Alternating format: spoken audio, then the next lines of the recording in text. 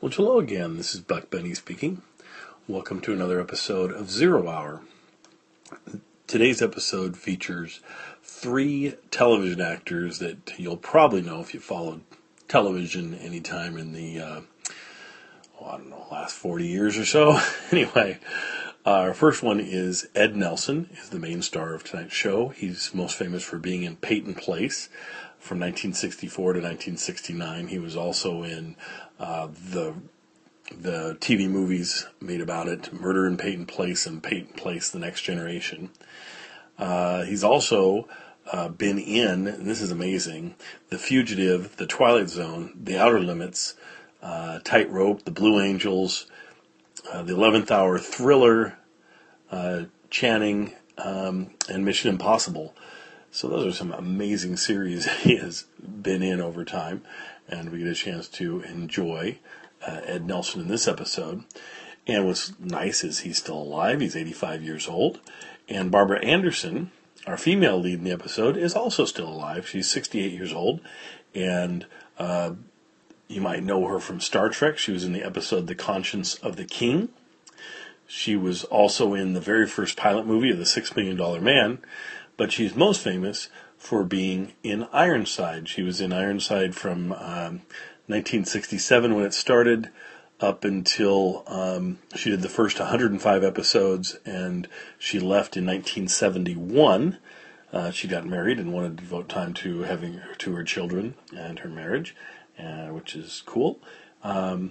So if you watch old episodes of Ironside, you will see her on that. I'm trying to see which character she played. I can't remember the character's name, but it's the main female character, police officer, that works with Ironside.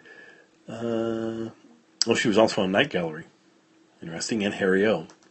Boy, these people are in a lot of my favorite series. Anyway, I've not seen what her name is on this show. I'm sure it's up here somewhere, but here it is. Eve Whitfield. She played Eve Whitfield and was also in when they reprised their roles in Ironside when the Return of Ironside movie was on. It was one of the last later films that Raymond Burr was in, and before he passed away. Anyway, so then their third person is unfortunately not with us any longer, so this is a chance to enjoy him one more time. This is Richard Deacon, and Richard Deacon was in I knew him from the time I was a little kid, because he was in, of course, Leave It to Beaver. He played Fred Rutherford, Lumpy Rutherford's dad, in the series from 1957 to 1963. And in 1961, he started being on the Dick Van Dyke Show as Mel Cooley. And I loved him as Mel. I loved him as Fred Rutherford. He was also on the Desi Comedy Hour. And for one of the episodes, he also replaced Roger C. Carmel in the second season of The Mothers-in-Law. And I don't think the second season is available. The first season is definitely available on, let me think here, Hulu, because I started watching some of the episodes of that. It's, I believe, produced and directed by Desi Arnaz, so that's kind of cool to see. Anyway, he was in just a lot of different television shows, and it's neat to hear him in this performance as well. So I hope you enjoy this episode, and remember, if you would like to get access to my even higher resolution versions of these episodes, because I can't put them out if I'm going to link them all together, it just takes too much room if I put them out my absolute highest resolution.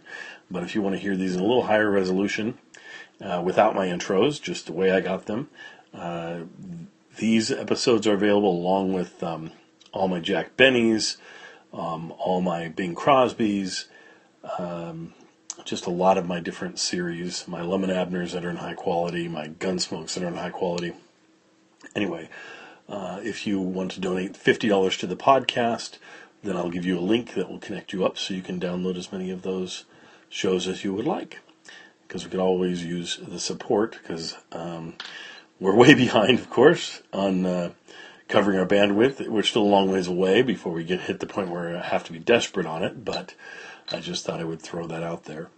Anyway, and if you want to talk to me about that, or you can, through PayPal, send to my buckbennyotr@gmail.com, or ask me for my address and I'll send it to you so that you can mail a check to me to support the podcast, because we always could use that.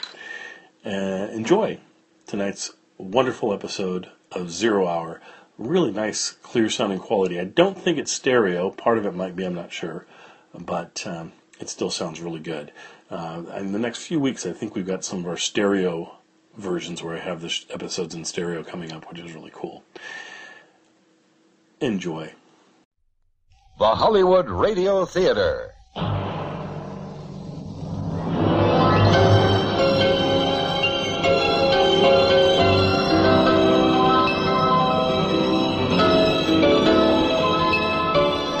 Every day at this time, Monday through Friday, a J.M. Colas Enterprises production, the Hollywood Radio Theater presents an unusual tale of mystery and suspense. Every week, Monday through Friday, the Hollywood Radio Theater presents... I'm Rod Serling. You're listening to the Zero Hour. Rest your eyes.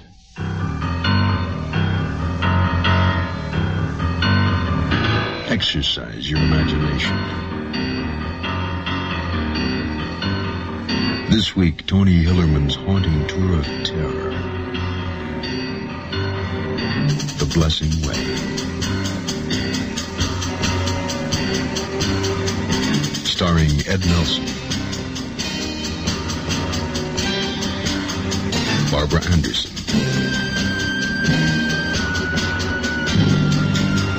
and Tig Andrews.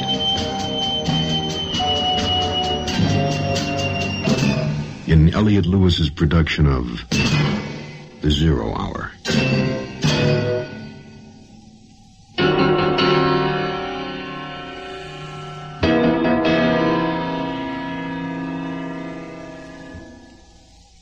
Superstition. Any belief or attitude that is inconsistent with the known laws of science, or with what is generally considered in a particular society as true and rational, or so says Webster's Unabridged Dictionary. But who is to say what is true and rational? You decide for yourself. This week, a story of science versus superstition. Dr. Bergen McKee, a scientist of the non-laboratory variety, a cultural anthropologist, a Ph.D., a published scholar on the subject of Navajo Indian witchcraft, but someone who doubts himself as a man. Dr. Bergen McKee is about to set out into the field to complete some unfinished research. Death is something that is embodied in all societies. Murder is quite something else. And for Dr. Bergen McKee, all the textbooks in the world won't be able to wake him from the terrible nightmare that is waiting for him. Our story, The Blessing Way, will begin after this word.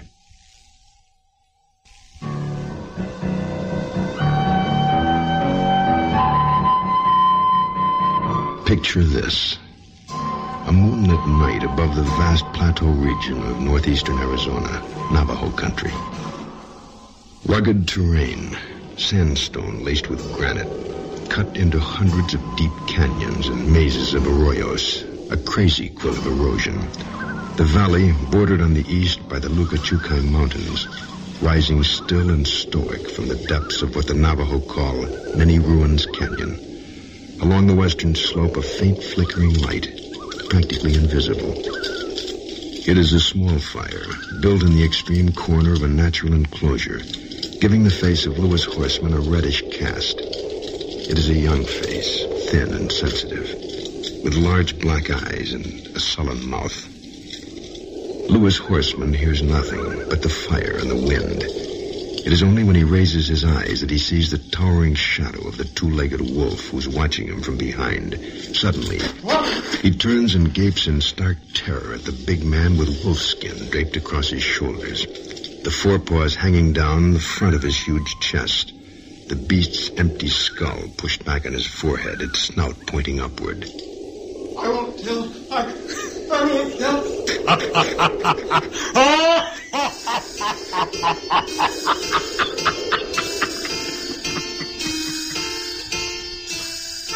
400 miles to the east, in Albuquerque, New Mexico, Dr. Bergen McKee, age 38, university professor, Department of Anthropology, sits in his apartment at his desk, grading final examination papers. That's a very good point, Miss Ferguson. I agree wholeheartedly, but you really should quote your source. Dr. Bergen McKee, Social and Psychotherapeutic Utility of Navajo Wolf and Frenzy Superstitions. Albuquerque, University Press, 1967, pages 71 through 73. You'll never get the graduate degree plagiarizing this way. It happens this way every term. Papers come in. I wait until the very last moment before grades are due, then I sit up late and curse my students' ineptitude, slash away with my red pencil, and then wish them all a happy summer vacation on the bottom of the last page. Always the same predictable Dr. McKee. Ogre in tweeds, the monster slayer and proponent of the scapegoat theory, re-Navajo primitive superstition. I fell asleep at my desk and woke up the morning of May 26th in the same position, hardly fitting for a man like myself. 2 letters were on my mind. One of them I'd mailed a month ago to Joe Leaphorn, Navajo Tribal Council, Law and Order Division, Window Rock, Arizona, intimating that I might return to his neck of the woods to resume my studies in the field. I had sent such a letter once a year for the past 6 years, but never went. It was 6 years ago that I'd received the other letter that was on my mind. A note, actually. 15 words in blue ink on blue paper. Berg, I am meeting Scotty in Las Vegas tonight.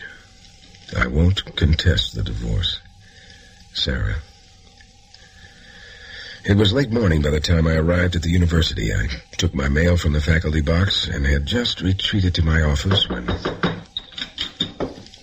Berg, where would you look on the Navajo reservation for an electrical engineer testing his gadgets? Who wants to find him? A daughter of a friend of mine, girl named Ellen Leone. She says this guy drives a light green van and is doing some kind of research that has to be away from electrical transmission lines, telephone wires, stuff like that. Well, that narrows it down to about 90% of the reservation. 90% of 25,000 square miles. I know. Damn flatlanders never know geography. They think the reservation's about the size of Central Park. Why is she looking for him? Well, you don't ask a woman something like that, Berg. Just imagine it's something romantic.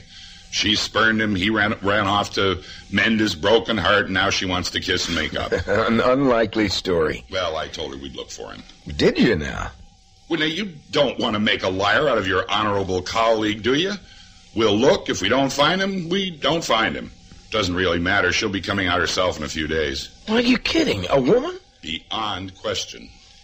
About 5'5", slim, long dark hair, and wearing a checkered pantsuit. You saw her in the hall? I saw her in the hall. Very pretty. Well, what's this? Dr. Canville, do you mind? We may share an office, but that doesn't give you the right to tamper with my mail. I see you've heard from your boy in Window Rock. Yeah, Joe Leaphorn. Leaphorn. Is that an Indian name? He's a Navajo, if that's what you're asking. Well, where do you want to start hunting for witches? Jeremy. Bergen. Look, how about starting over in the West Slope, beyond the Lukachukas, the Many Ruins Canyon? That's my specialty, ruins. If you got some witches in there to scrutinize, there'd be plenty of ruins to keep me busy. Jeremy, what's the fellow's name with the green truck? Hall. Jimmy W. Hall, Ph.D. The young woman's name is Ellen Leone. Oh, they're not married, if that's what you're asking. I'm glad you decided to go, Bergen. I think maybe I should ask for a guarantee that your witches won't get me. My Navajo wolves, being strictly psychotherapeutic, are certified harmless. Here, catch. What's this? Looks like a frog.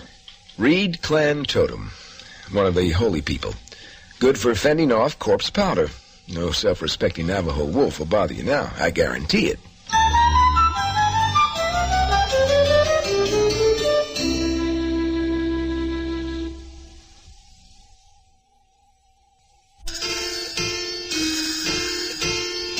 Dr. Green got my graded papers by the noon deadline, and I was on my way to Navajo country inside of 48 hours. We packed most of the gear in the Canfield's camper, I drove the pickup on ahead and arranged to stay with Joe Leaphorn and his wife, Emma, for a day or two, however long it would take Jeremy to reach the reservation. Since I had seen him, Joe had passed the milestone age of 30, and his stomach was no longer rock hard. He also wore his black hair differently, cut short, not in long braids, the traditional Navajo style. It was a most pleasant evening. There was no mention of my own ill-fated marriage. In the morning, Joe and I drove to his office at Window Rock, where we got down to business at hand. I'm afraid that's about all we've got that might interest you, Bergen. We don't know what's going on yet with that business in the Lukachuka area. We got some fourth-hand story about a cave of Navajo wolves somewhere back in the West Slope Canyon. The witches are supposed to be coming around the summer hogans up there, abusing the animals and the usual. And as usual, the stories vary depending on which rumor you hear. Well, what's your interest in all this, Joe? It might have something to do with a man we're looking for up there. Or maybe it's a genuine witch who really does turn himself into a werewolf.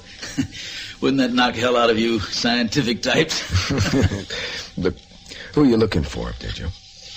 Well, read it for yourself. Louis Horseman, age 22, son of Annie Horseman of the Red Forehead clan.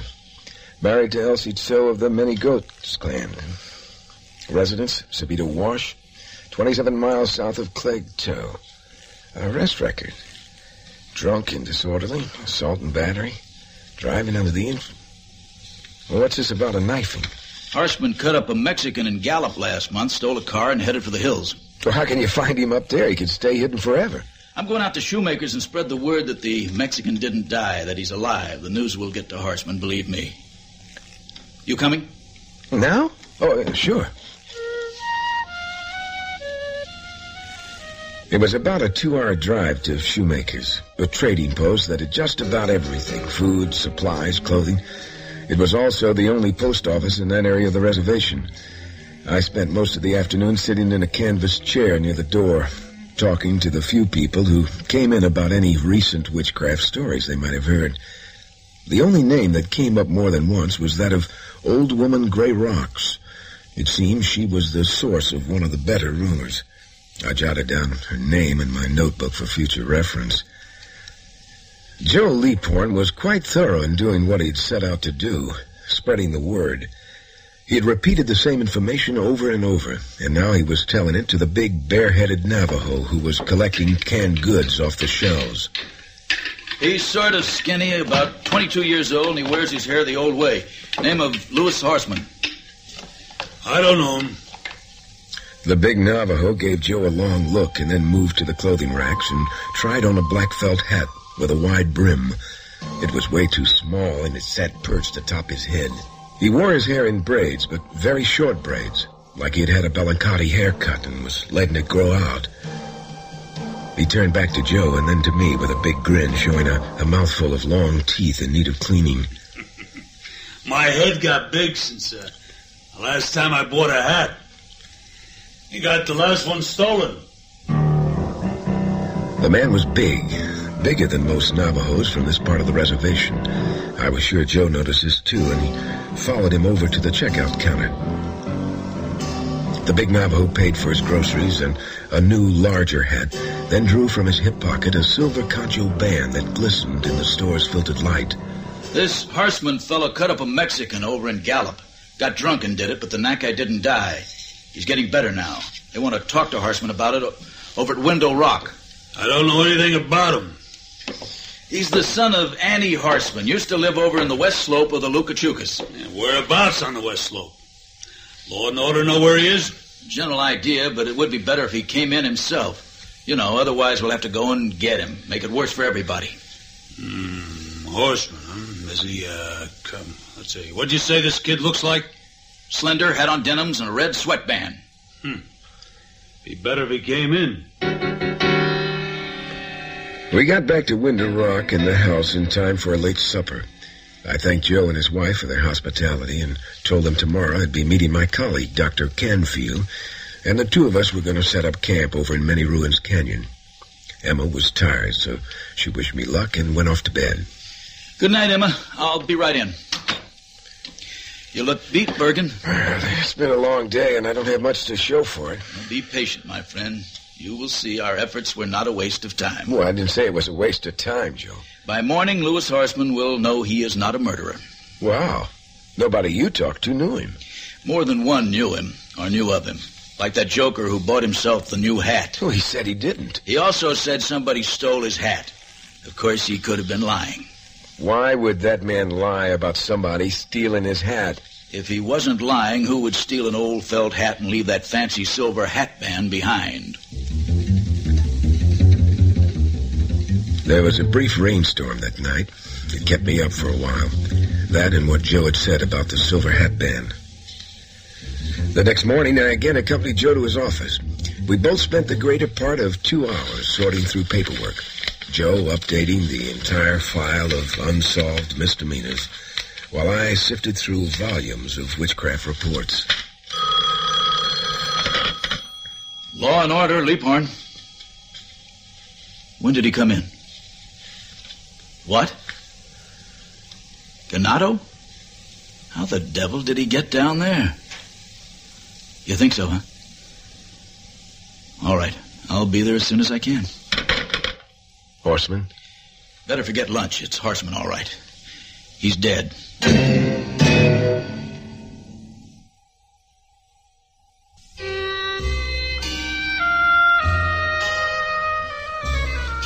It was 45 minutes to Ganado. Joe was strangely silent throughout the drive. Every so often he'd shake his head. What is it, Joe? It doesn't figure, Berg. The preliminary report listed cause of death as alcohol poisoning. Well, he could have got hold of a bad bottle. Could be.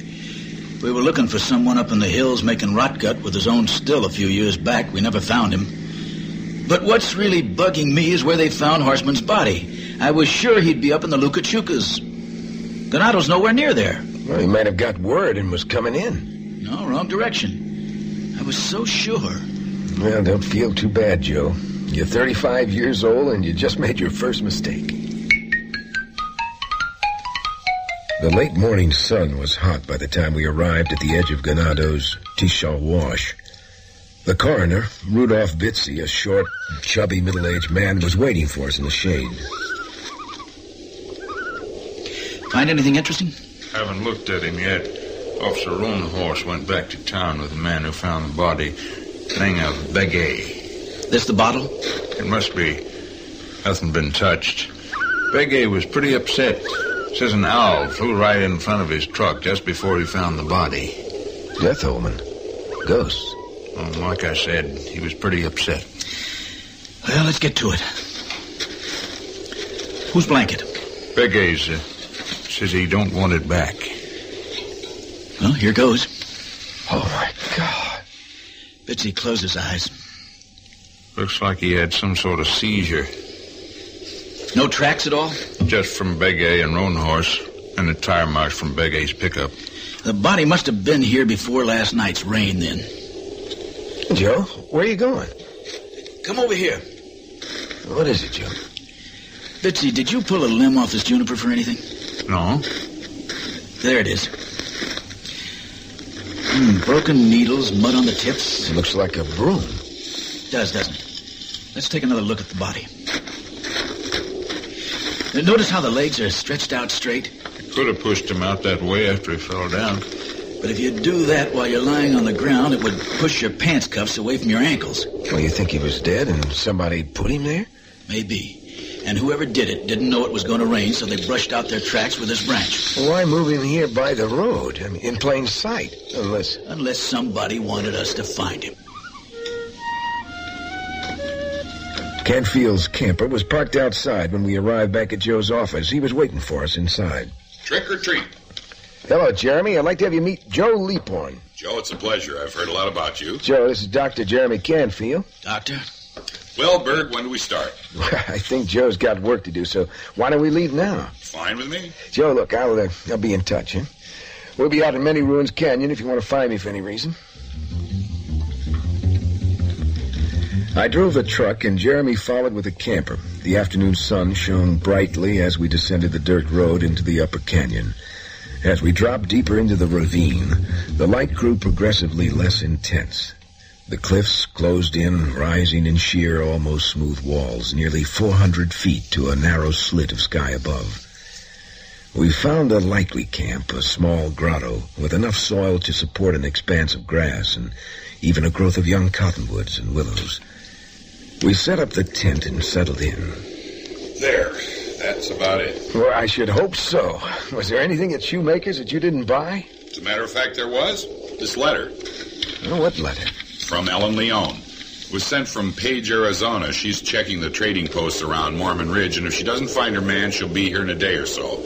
I left her a note at Shoemaker's with a map showing her how to get here. Well, let's hope she doesn't need it. Well, I hope she does. You know, not every woman in the world is like Sarah. Sorry, Berg, I shouldn't have said that. You feel like going for a drive? No, I'm really bushed. I've been driving all day. Well, I'll be back in a few hours. I got to see someone about a witch.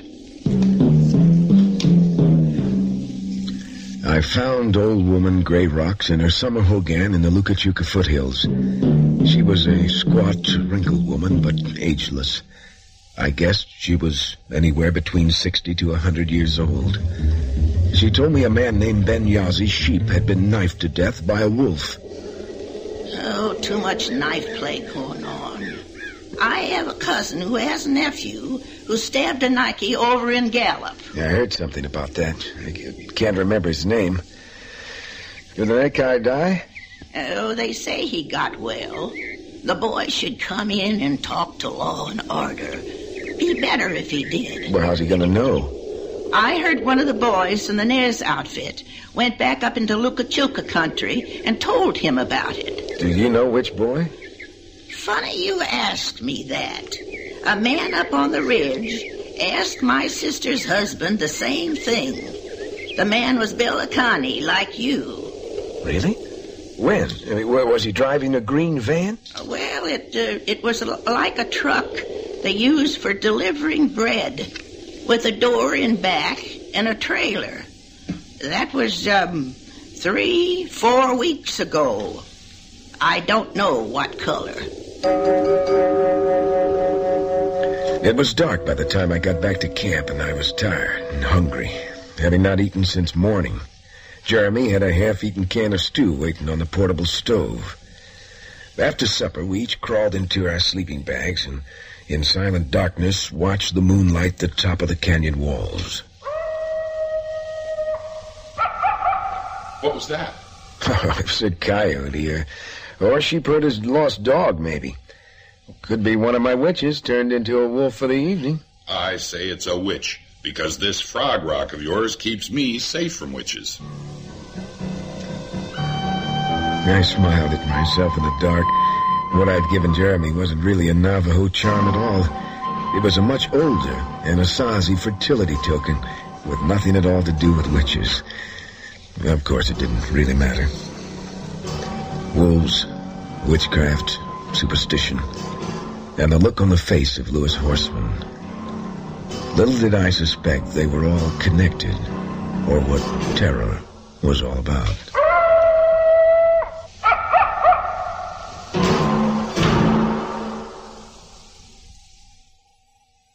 Tomorrow at this time, rest your eyes and listen here to this week's continuing study in suspense, The Blessing Way. I'm Rod Serling, and this is The Zero Hour.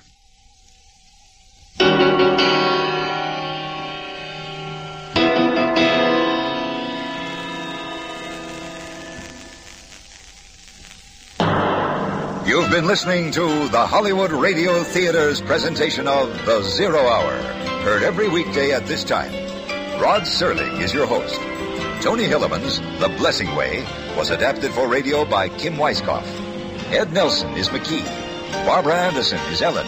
And Tyke Andrews is the Navajo. Featured in the cast are Richard Deacon as Canfield, Norman Alden as Joe, Jim Bowles as Bitsy, and Noreen Gamble as Old Woman Gray Rocks. Zero Hour is produced and directed by Elliot Lewis. Jack Myers is executive producer. Rochelle Sherman, associate producer. And Kim Weiskopf, story editor.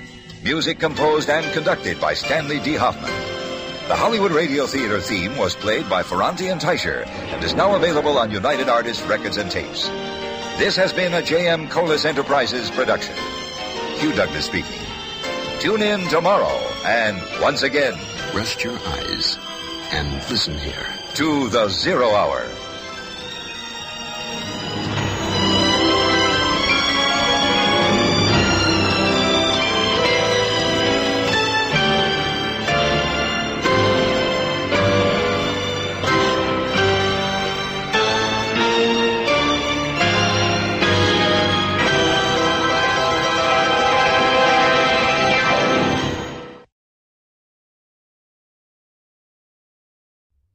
The Hollywood Radio Theater.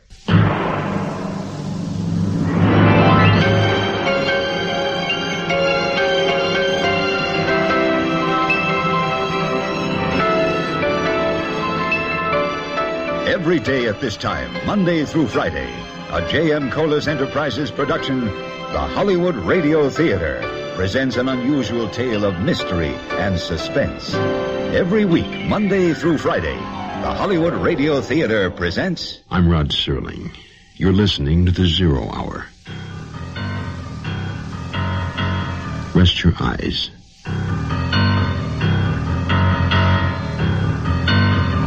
Exercise your imagination.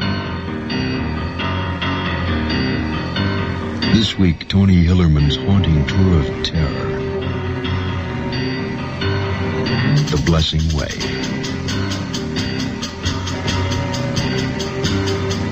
Starring Ed Nelson,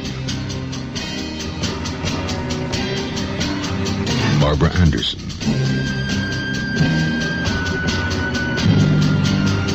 and Tig Andrews.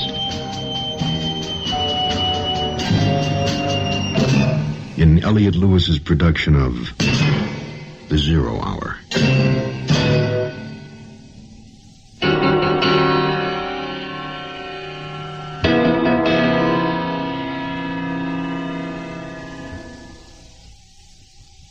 Wolves play an integral part in Navajo witchcraft and superstition. In a way, a wolf is the devil. There have been reports of wolf sightings on the Navajo reservation. These are of particular significance to Dr. Bergen McKee, Ph.D. He's authored several books on the subject, and he has come to the reservation in northeastern Arizona to continue his research for a new textbook. He's brought with him a colleague, Dr. Jeremy Canfield, and he has enlisted the assistance of Joe Leaphorn, a full-blooded Navajo, an officer in the Law and Order Division, and an old friend of Dr. McKee's. Joe Leaphorn, a man who is good at his job, is not satisfied with the diagnosis that a local Navajo, Louis Horseman, died of alcohol poisoning. The evidence dictates otherwise. But Dr. Bergen McKee, a scientist in his own way, can accept the fact that the man is dead and leave it at that. Little does he suspect what terror lurks in the night to come. The Blessing Way will continue in a moment.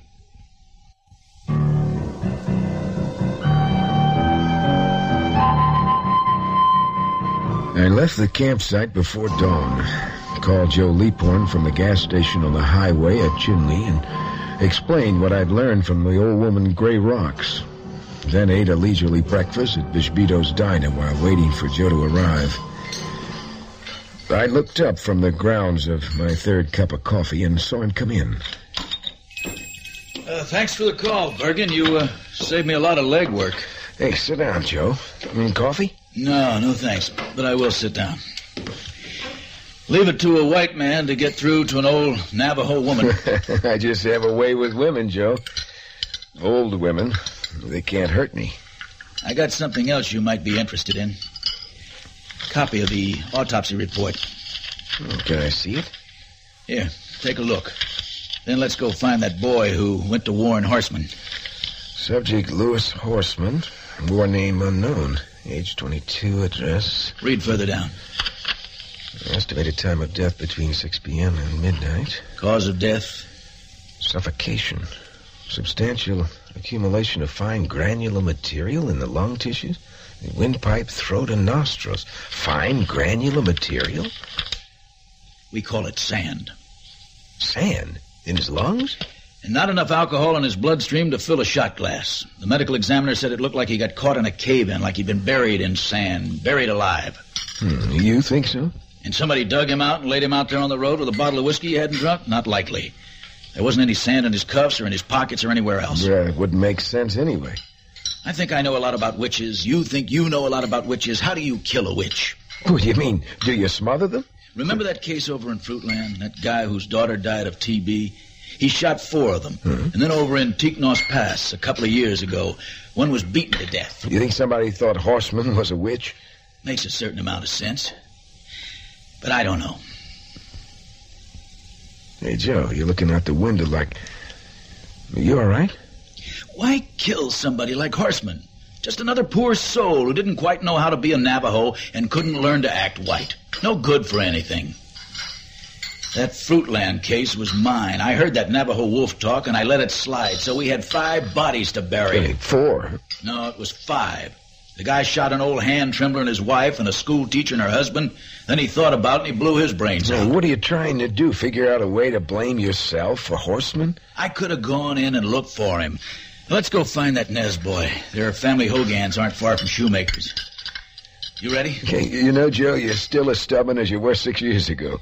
Some things never change. You're right. Like the coffee in this diner, it's still the world's worst. We took Joe's carryall and went to find someone named Nez. Someone who might have been the last person to see Louis Horseman alive. I waited in the truck while Joe went in. Sometimes a uniform helps when you've got questions to ask. Joe returned with an odd expression on his face. Well? I found out a little. Kid's name is Billy. Billy Nez, huh? Did you talk to him? Wasn't there. I spoke to his uncle. Says the kid took a horse this morning back up into the mountains. Does that mean anything?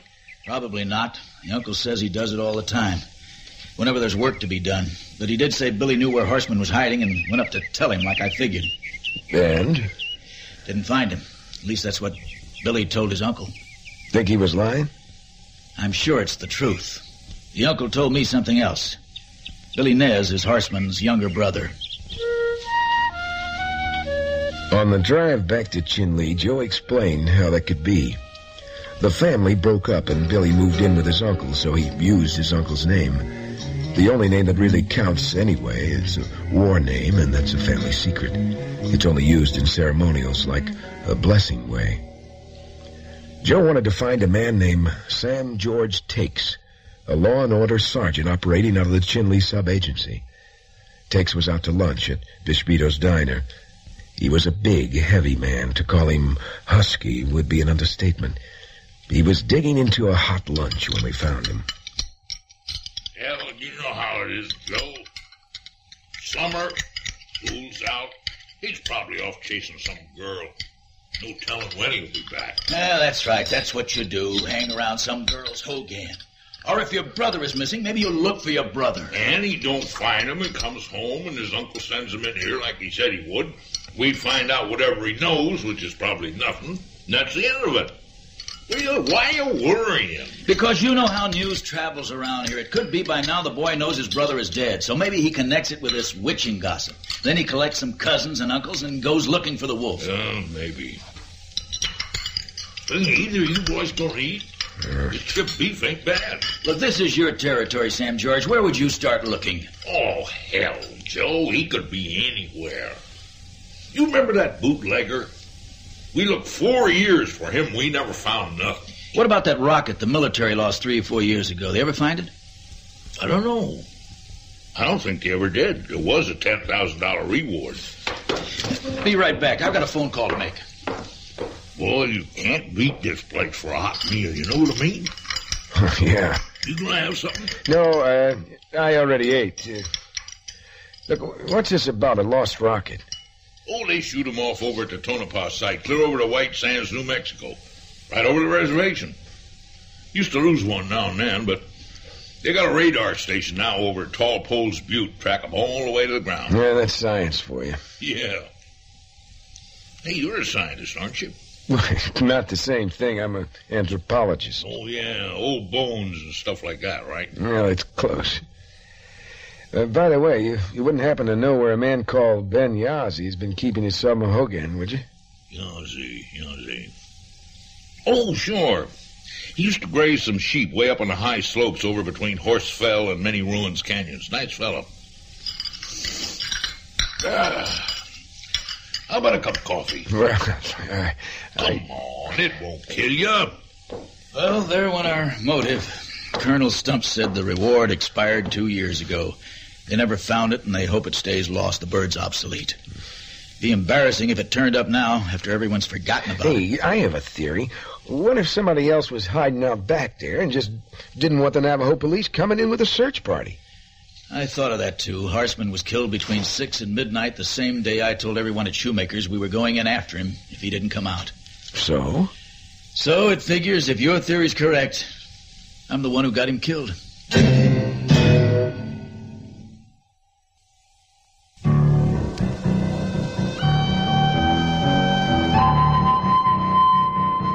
There was nothing I could do to console Joe Leaphorn. He was the most pig-headed man I ever met. Maybe that's why he's good at what he does. I decided to leave the business of murder to Joe and carry on about my own business, witchcraft and superstition. I stopped back at camp to see if Jeremy was around, but he was gone. From there, I went off to find Ben Yazzie. It was really beautiful country, a bonanza to the artist's eye. Exciting frontier still untouched by what we city folks call civilization. The white man looks at it and calls it a desert. The Navajo name for it means beautiful valley. I drove past several small grassy meadows on my way to the upper slopes. Some were barren, having been heavily grazed by sheep, but most of them were green and full. Ben Yazzie must have been terribly frightened of something to move his flock to higher country. I honked a horn when I crossed the final eroded ridge and saw Ben Yazzie's Hogan on the slope below. Merely a gesture of courtesy. Official notice that a visitor was coming.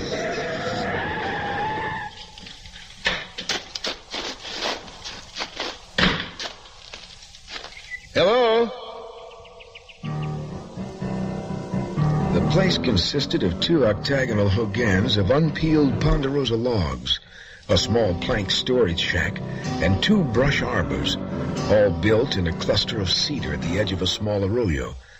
No cooking pots hung under the brush shelter, no clothing hung out in the air, no overt sign that anyone was living there at all.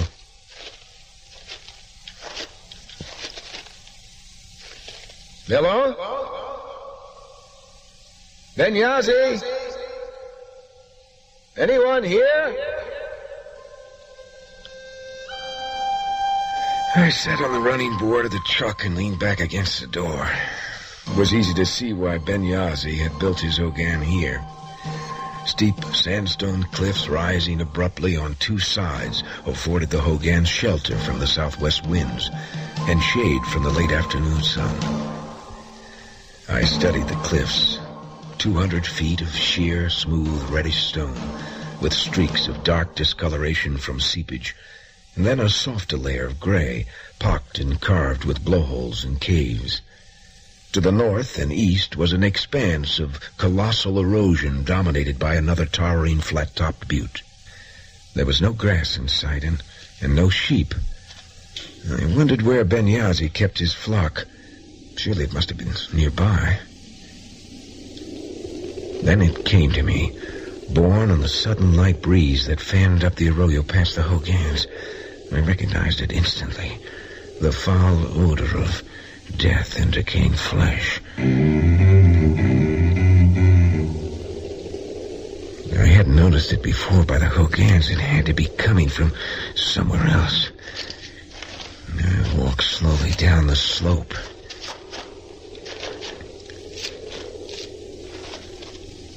I listened. Coming from somewhere beyond the ridge, I heard something. I was certain.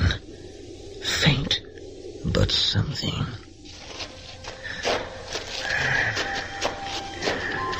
walked up the ridge, stopping to listen every few paces. But all I could hear was my own shortness of breath and the internal thumping of my jittery heart pounding in my chest. Finally, I reached the top and I dropped suddenly in the ground as a cloud of giant black scavenger birds erupted from everywhere. Ravens. So that's what I heard. I lay there on my belly and looked down into the arroyo. And I saw why the stench, why the ravens, and why Benghazi was gone. There were 2 sheep pens built of cedar poles in a semicircle with the arroyo bank furnishing one wall. One pen was empty.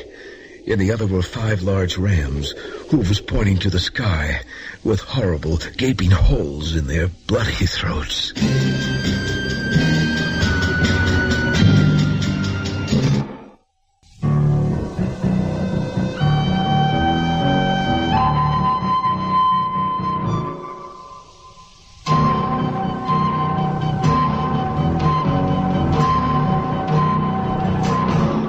After the initial shock of my discovery abated, I settled on a simple explanation. The rams had been killed by coyotes or dogs or even perhaps a wolf, but a 4-legged one. I knew coyotes were active in the area this time of year. Old woman Grayrocks wouldn't tell me who had seen the witch. It must have been Benghazi. And after all, a witch is more than a man can be expected to cope with. I'd go to Shoemaker's in the near future and inquire as to Benghazi's current whereabouts. His story would undoubtedly support my scapegoat theory. Although I had quite a scare, I was suddenly optimistic. It was nearly dusk by the time I reached the hard-packed floor of Many Ruins Canyon. The clouds overhead were active, and the threat of rain hung in the air. The breeze was cool and carried on it the fragrance of wet pine. Life in the rugged outdoors was agreeing with me, and yet I felt exhausted from my afternoon's outing. I had no complaints, however. Quite the contrary. I was beginning to feel exhilarated by what had begun as a reluctant decision to come back to the reservation after 6 long, lonely years of self-pity and solitude. My self-satisfaction was short-lived, however. Just as I turned the truck up the slope to the campsite, it dawned on me. It couldn't have been a coyote that killed those 5 rams. The cedar poles around the pen had to be at least 6 feet high. I remembered the length of the shadows and the time of day. Benghazi had to have built the corral with coyotes or wolves in mind and designed it to keep them out. No animal could jump a 6-foot fence. Damn. How could I be so careless, so stupid? I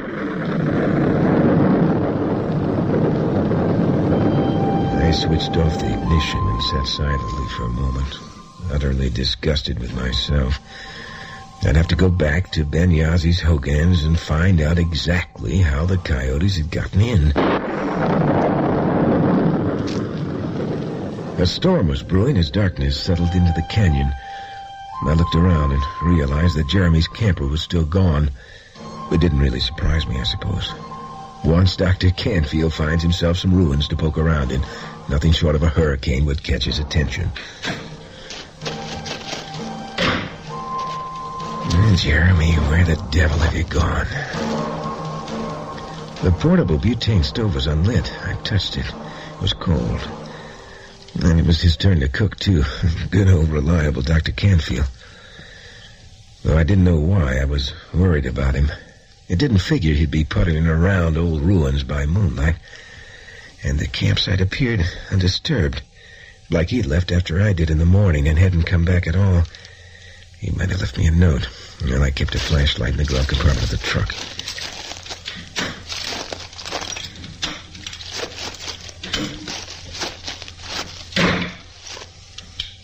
I saw the tread marks from the camper tires. Then back closer to camp, illuminated by the flashlight beam, I could see the mess kit, pots and pans, a canteen, first aid items. Where would he have left me a note if he had? I wondered, inside the tent. My light attracted the night flyers. Bugs darted frantically through the shaft of light, thumping off the glass and casting magnified shadows everywhere. It was spooky. Both bedrolls were rolled up. No preparations had been made for sleep. I was convinced that Jeremy had not been back since morning. I looked on the ground. I looked everywhere. And then I tilted the flashlight so the beam exposed the folding table we'd set up the night before. And that's when I saw it. A sheet of white typing paper weighed down by the turquoise stone that Canfield had jokingly called a frog. His charm against witches. I read the note carefully, beginning with the letterhead. From the desk of Dr. J.R. Canfield. Bergen. A Navajo dragged himself up here with a leg all swollen up with snakebite. I'm taking him to Tiknos Pass. Be back tomorrow, John. John? Why John?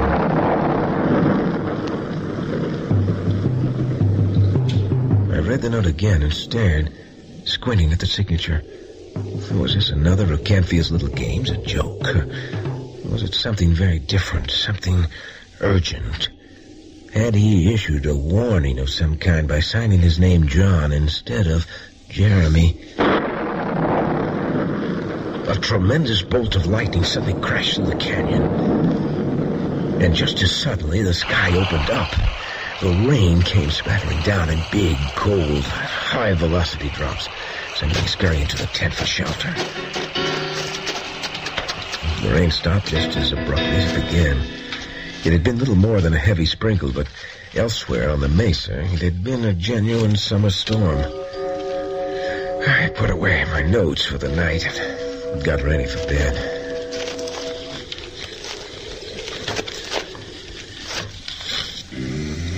But I couldn't sleep. My mind was a day ahead of me. In the morning, I'd drive back to the upper slopes to inspect Benyazi's sheep pens and perhaps drop into Tiknos Pass and see if Jeremy was indeed on a mission of mercy, as the letter said.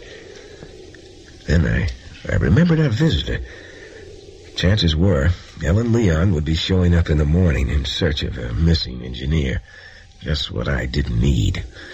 A woman to make demands on my precious time. Finally, I began to drift off on the precarious margin of sleep.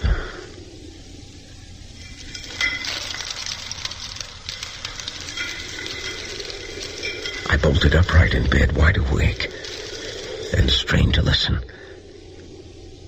My mouth was dry and filled with a primitive taste of fear.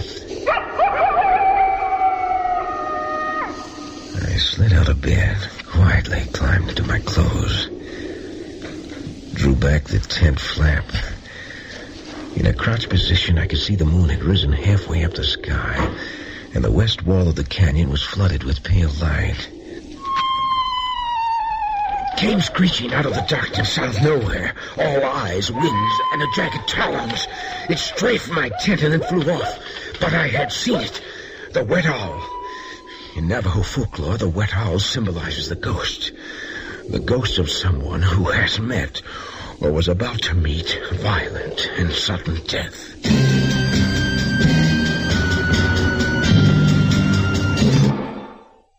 Tomorrow at this time, rest your eyes and listen here to this week's continuing study in suspense, The Blessing Way. I'm Rod Serling, and this is The Zero Hour.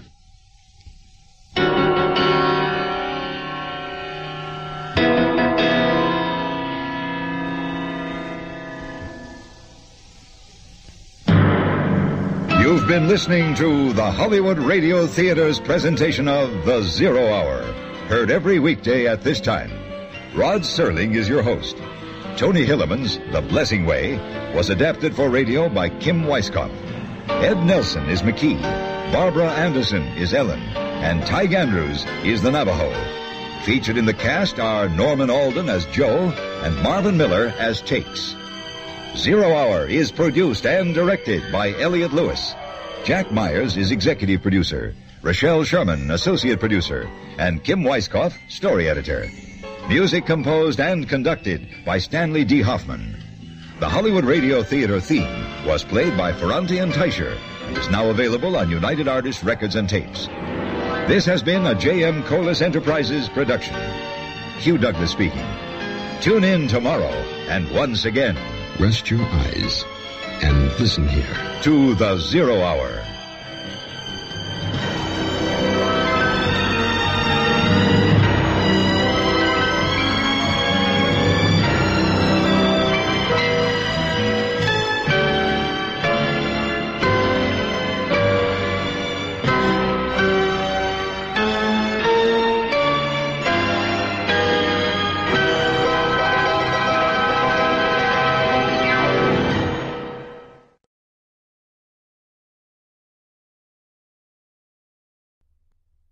The Hollywood Radio Theater.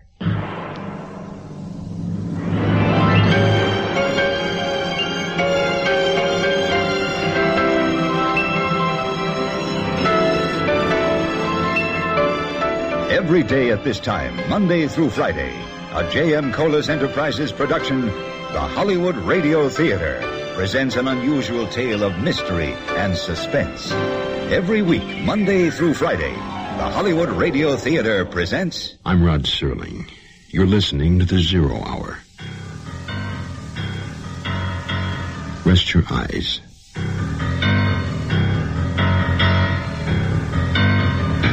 Exercise your imagination. This week, Tony Hillerman's haunting tour of terror. The Blessing Way.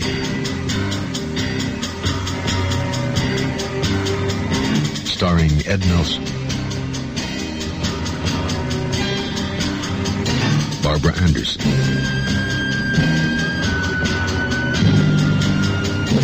and Tig Andrews. In Elliot Lewis's production of The Zero Hour.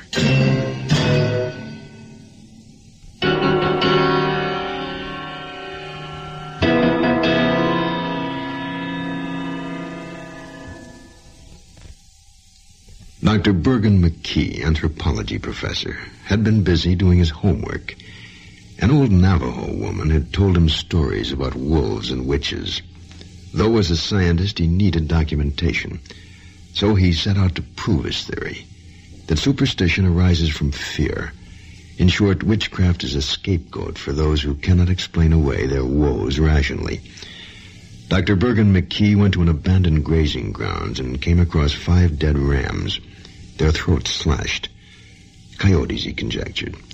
But how could a relatively small animal scale a 6-foot fence? And where was his colleague, Dr. Kenfield? Why hadn't he returned to camp? And why was there a letter from him signed John when his name was Jeremy? Dr. Bergen McKee has several questions for which there are no scientific answers. And he has a fear. Irrational, perhaps, but real nonetheless. He's beginning to get the feeling that something is wrong in Many Ruins Canyon. Something dreadfully wrong. The Blessing Way resumes following this word.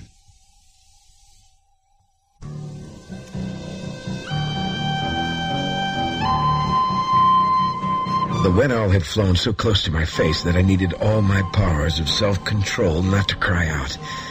Something out there had frightened that bird, and owls are not easily frightened.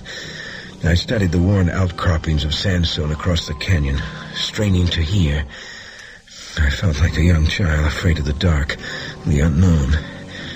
An irrational fear, I thought, but perhaps not. I could think of nothing that had happened to this point that made any sense. 1 dead man with sand in his lungs, 5 dead rams with their throats slashed, and a wrong name signed to a simple note. So why be logical now? I moved cautiously away from the tent, back into the darkness, climbing slowly over small boulders, carefully skirting larger ones, until I reached a pocket of water-cut rock directly under the oak of a hanging cliff. The light of the climbing moon had moved halfway across the canyon floor. Nothing stirred. What I scanned was a quarry of immense, motionless, brooding quiet. Then I caught a motion. I stared until my eyes were burning. A sinister shape, half hidden by juniper. A boulder? No. A head. A dog's head. And it was moving again, inching slowly out of the shadows into the moonlight. First a muzzle, then the head, its ears upright, the mouth hanging unnaturally open. I rubbed my eyes to be sure. It was definitely a dog's head, though unusually high, unless he were perched atop a ledge. Suddenly there was motion again, and the dog became a man, a large man with a wolf skin over his shoulders, the empty skull atop his own head. He dipped into the moonlight for a split second, and then disappeared in the shadows. Was it a man, or was it really a wolf? No, it was most assuredly a man running swiftly toward the campsite. He held something in his right hand, something metal that reflected the moonlight. A long-barreled and an ammunition clip, a machine gun. It was a man in wolf's clothing, stalking what he assumed to be a slumbering sheep. He was stalking me. Then he was gone, out of sight behind the tent. Somehow, I felt safer. If I couldn't see him reasoning, he couldn't see me. But that wouldn't necessarily be true. Sound, or rather no sound. Silence was my only ally. What's he doing now? He was in plain sight, no longer making any effort at concealment, fooling with my truck. I was suddenly struck by the wild hope that he would just jump in and drive off, nothing more than a common thief. But no, he was going nowhere, nor was I. It was obvious the man had in some way disabled the truck. My only means of escape now was my own 2 feet. I touched the sandstone walls of the pocket I had chosen as shelter. They were smooth and steep. If I could only wiggle my way up through the crevice. But how could I manage that without making a noise? The man, or wolf, whatever he was, had gone into the tent. I could see a flashlight beam through the canvas. He'll see my notes. He'll know who I am, if he doesn't know already. Should I make a run for it now? Just take off across the canyon floor and hope to dodge a hail of machine gun bullets? Silly thought. There wasn't time to act. He was outside the tent again. No more than 50 yards away and facing this direction, looking at precisely the spot in which I stood. Had he heard me breathing? Could he see me? Dr. McKee? Bergen McKee? I need to talk to you about Dr. Canfield. John's hurt. He needs help. The man's words repeated themselves, ricocheting off the canyon walls, driving home all of my worst fears. He referred to Dr. Canfield as John. He called me by name, so he knew who I was. But who was he? All I knew was the man standing there in the darkness, this man in the wolf skin brandishing a machine gun, this man who had stalked me like an animal had come for one reason and one reason only, to kill me.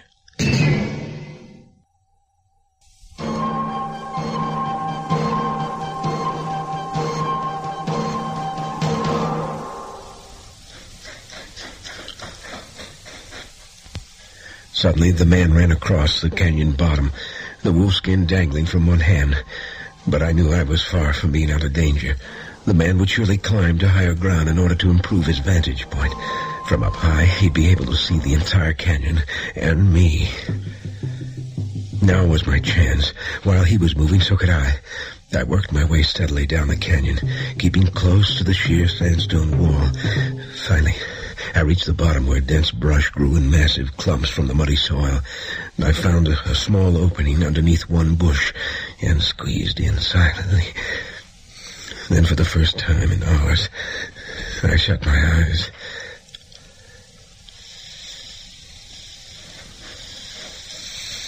I could hear him moving along the rim on the opposite side of the canyon. Somewhere up there among the stars, he was watching, probably through his gun sight, waiting for me to move. For the time being, I was safe. The great Dr. McKee, cowering beneath the thicket, driven practically out of his mind by someone purporting to be a Navajo wolf.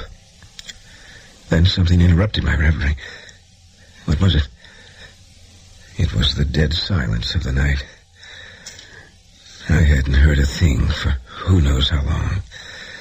I had lost touch with time. All I knew was it was dark and the stars were out. Was the man gone? I had waited for what seemed like a full hour, and then moved. I crouched in the shadows, listening.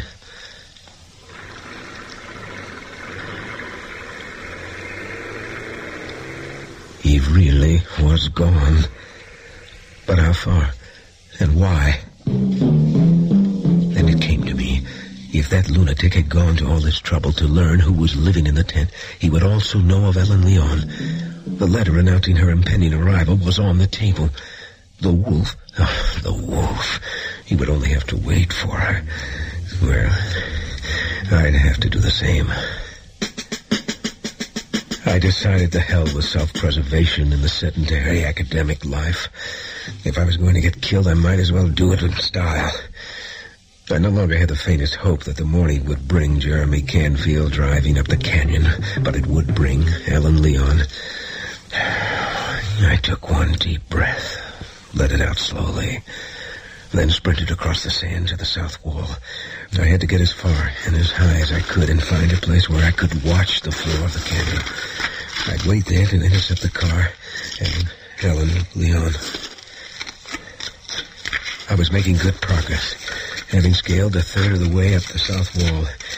There was a large boulder up ahead, surrounded by enough sandstone to afford me a blind.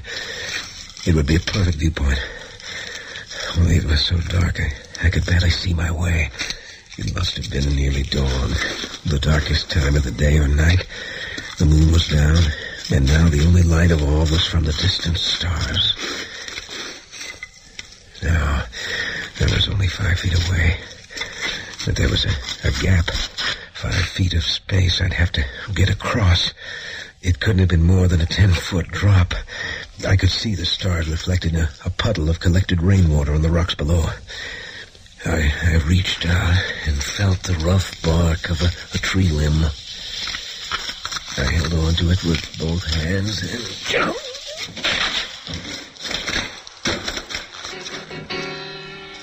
I had fallen flush on my face, but had gotten one hand down to break my fall. I scrambled to my feet. I was out in the open. Suddenly there was a roaring in my ears and a screaming pain in my hand. The lights went out.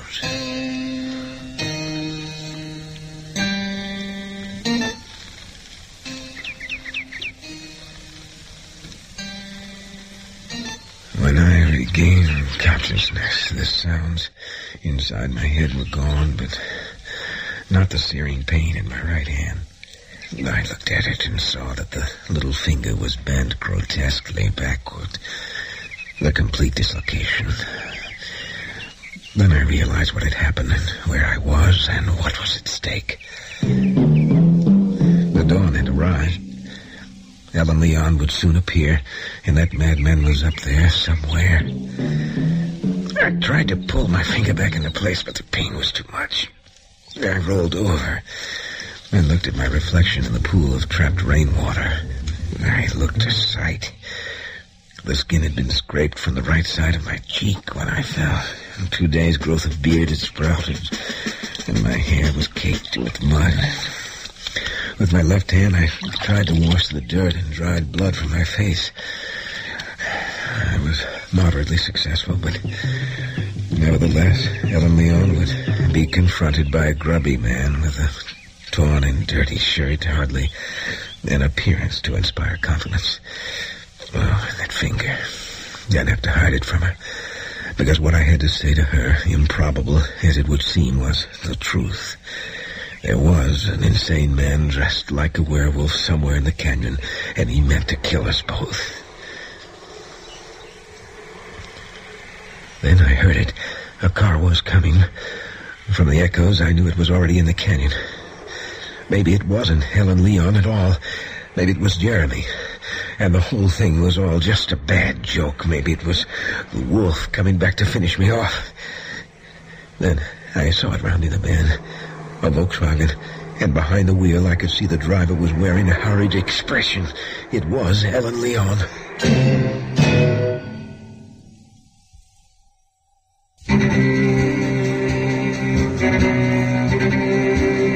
As soon as I saw it was Ellen Leon, I dashed out onto the road. Miss Leon! Miss Leon! Miss Leon, stop!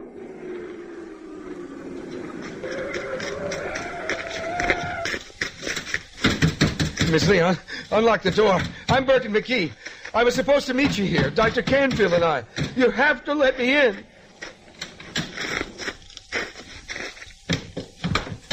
Turn the car around. Headed out of here. What's wrong? Where's Dr. Canfield? Look, I'm not sure exactly what's wrong, but I want you to get out of this canyon until I find out. There's a man somewhere up this canyon who isn't acting rationally.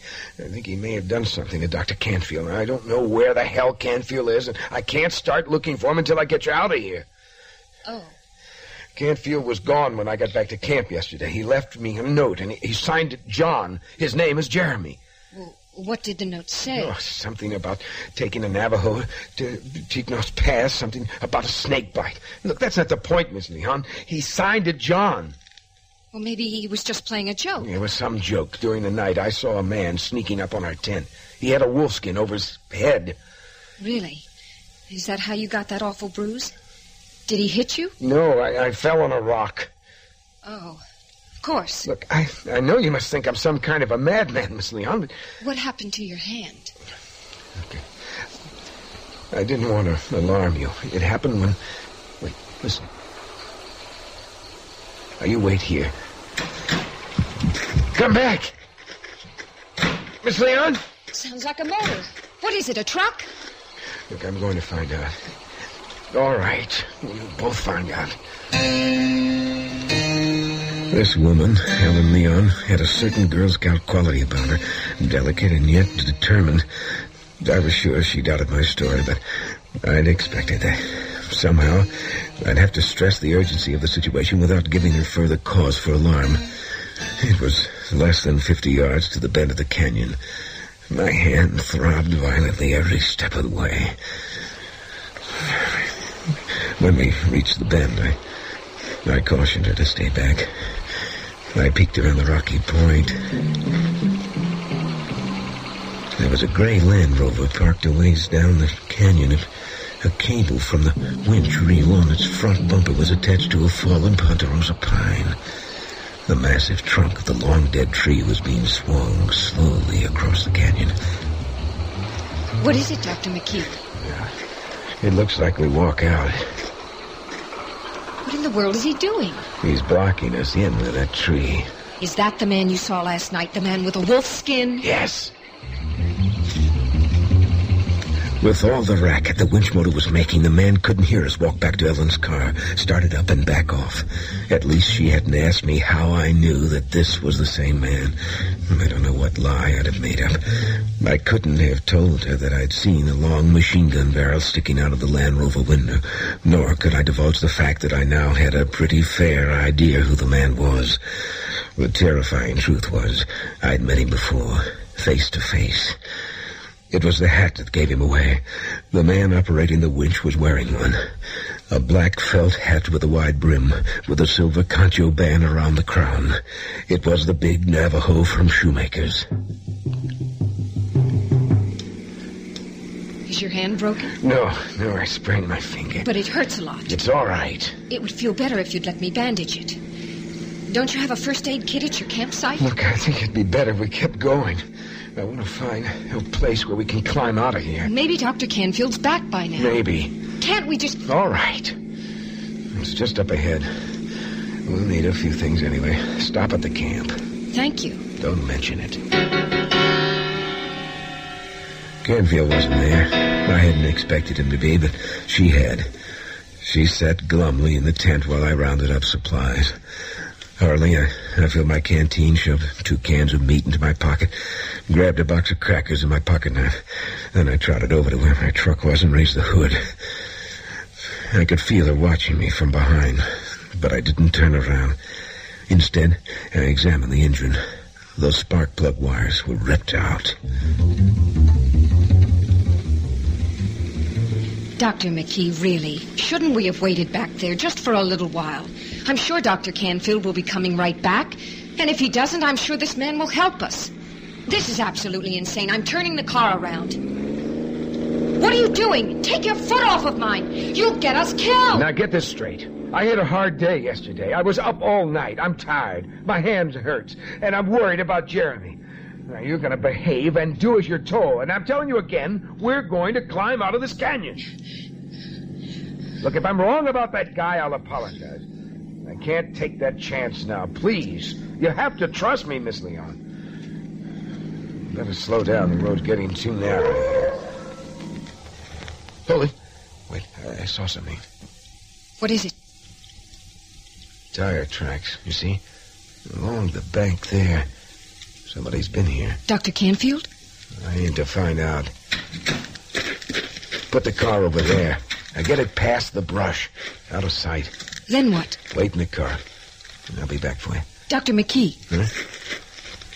Never mind. I'll do as you say. The tire tracks told me a lot. They were obliterated along the road, but visible on the bank. That meant whoever made them had done so before last night's rain. There was only one set, and from the angle of the flattened brush, I assumed that whatever went in, it hadn't come out. At least not this way. The road stopped completely, but the deep tread marks went on. Over rocks, through the brush, until I could see where they were heading. There was a brush-covered outcropping of rock 50 feet away. Quietly, I approached. My heart was racing. It could be a trap set by the big Navajo. Slowly, very slowly, I peeked around and saw a truck. Jeremy Canfield's camper. It was locked up tight, and the muddy streaks on the windshield suggested it hadn't been moved for a while.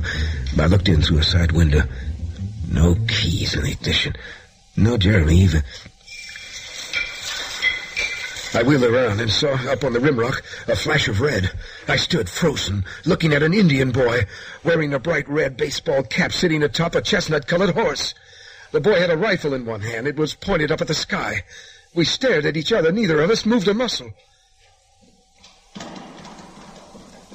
And then he rode off. It was like a hallucination. He quite literally disappeared. The camper compartment was locked. I found a rock and broke out the glass, reached through it with my good hand, and undid the latch.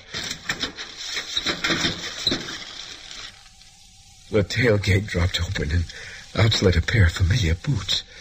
Jeremy Canfield's. He was still in them. I reached in and rolled him over. The great roaring in my ears returned as I stumbled back. I had seen the face of Jeremy Canfield, the bulging eyes ablaze with terror, the mouth wide open, shouting out a silent scream, and rimmed with sand.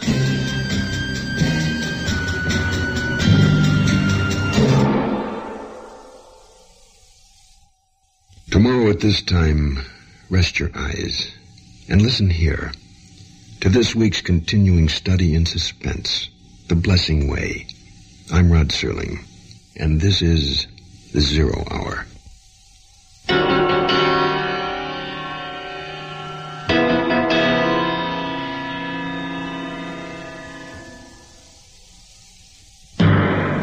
You've been listening to the Hollywood Radio Theater's presentation of The Zero Hour, heard every weekday at this time. Rod Serling is your host. Tony Hillerman's The Blessing Way was adapted for radio by Kim Weiskopf. Ed Nelson is McKee, Barbara Anderson is Ellen, and Tig Andrews is the Navajo. Zero Hour is produced and directed by Elliot Lewis. Jack Myers is executive producer. Rochelle Sherman, associate producer, and Kim Weiskopf, story editor. Music composed and conducted by Stanley D. Hoffman. The Hollywood Radio Theater theme was played by Ferranti and Teicher and is now available on United Artists Records and Tapes.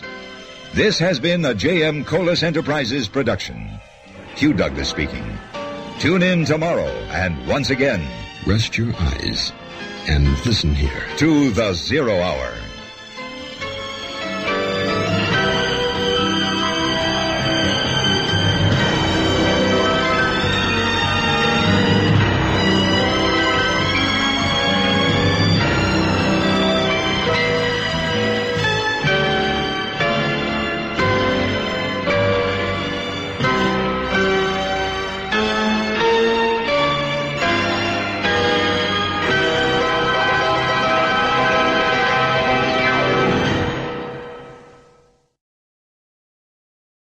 The Hollywood Radio Theater.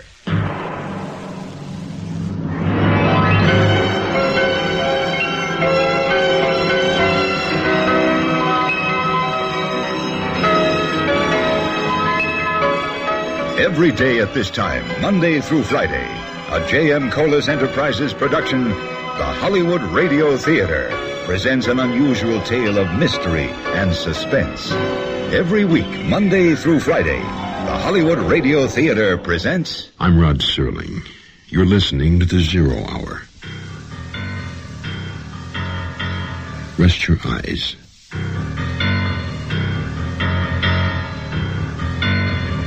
Exercise your imagination. This week, Tony Hillerman's haunting tour of terror. The Blessing Way.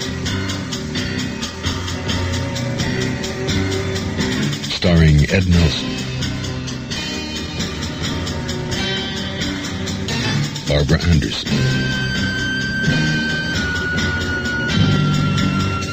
and Tig Andrews.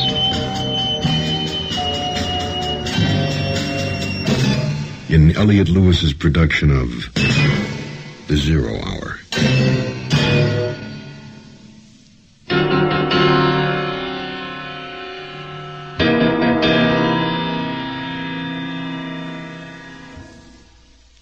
Sometimes a challenge is a good thing. It helps to break up the monotony when one has been doing the same thing over a long period of time.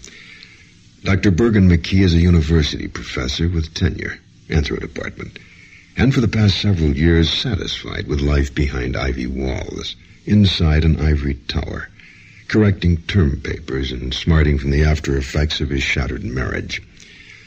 Dr. Bergen McKee needed a challenge, and this is precisely what he got. He's faced with the problem of climbing out of a deep canyon, over rugged terrain. The little finger on his right hand has been dislocated. He's been up all night, and he's accompanied by a young woman who accepts nothing he says as truth. But then his story is hard to believe. There's a madman dressed like a werewolf running loose in the canyon. He's burying people alive. And Dr. Bergen McKee must rise to meet the challenge or tumble into infinite darkness. For if he fails, he and the lady will most certainly die. The Blessing Way will continue. But first...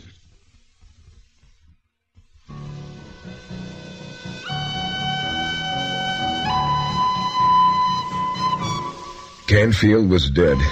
Killed, no doubt, in the same fashion as Louis Horseman had been. I raced back to where I'd left Ellen Leon. She was sitting on a rock, holding her ankle. Oh, I'm so clumsy. I told you to wait in the car. What happened? Well, you were gone a long time. I was going to look for you, and I fell. I twisted my ankle. It hurts. Can you walk on it? I don't think so. You may have to go on without me. No. Look, I can't leave you here. Dr. McKee, I know you're just trying to protect me. I can appreciate that. Let me see that ankle. It doesn't look bad. No swelling. We really ought to take the car back to the camp and wait for Dr. Canfield. We're not going back. I found Canfield's truck. Somebody broke in the back window. He's gone. Now, we've got to climb out now. Please, you're hurting my arm. Oh, I'm sorry. I didn't mean to. Please, Dr. McKee, you've got a concussion. You just can't go stumbling around like this. You don't understand. Hey, Miss Leon, come back! I was too surprised to move for a moment. There was nothing wrong with her ankle. She had run off to the car, rolled up the windows, and locked herself in. I tried to keep my voice at a normal level. Really, Miss Leon, I'm not crazy. And we really do have to get out of here. Roll down the window. Not until you give me your word you'll come back to the camp with me. Don't make me use this rock. Now roll down the window. No! I promise. Let me in and we'll go back. No, I mean it, Miss Leon. Now you get out of this car or I'll drag you out. Get out! That's right. Get out. I knew without turning around who it was. He came around the side so I could see him and he could see me. Hold perfectly still. He was a tall man, taller than I'd remembered him from Shoemaker's, but the same man. The sun was reflecting off of his silver hatband. In his hand was a gunmetal blue machine pistol. You're Bergen McKee, and the young lady would be Ellen Leon. What do you want? Just the pleasure of your company for a while. Right now, I want your boyfriend to take his hand out of his shirt. Very, very slowly. That's it. Well, I say I've been too suspicious. That's quite a finger. Bergen, I'll have to ask you to put your hands against that pinyon tree while I see what you have in those pockets. Ellen, you stand over there. You get some keys, your wallet. Well, meat? Are you planning on getting away?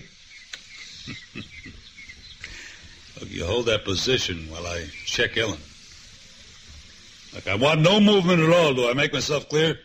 Yes. Ellen, you hold your arms out to the side. That's a good girl. Why are you doing this? Ellen, I'm not talking to you, so don't talk to me. If you insist, I'll have to shoot you. All right, the two of you now walk ahead of me and do as you're told, and no one will get hurt. See, I carry this gun cocked with the safety off, and I'm very good with it. Now, let's go. He had us hike across a canyon a ways and then up over dense brush and tumbled boulders. It was a difficult climb. And as I grew more tired, my hand hurt worse. Ellen, Girl Scout that she was, made it without need of assistance. I'd like to have seen my former wife do the same.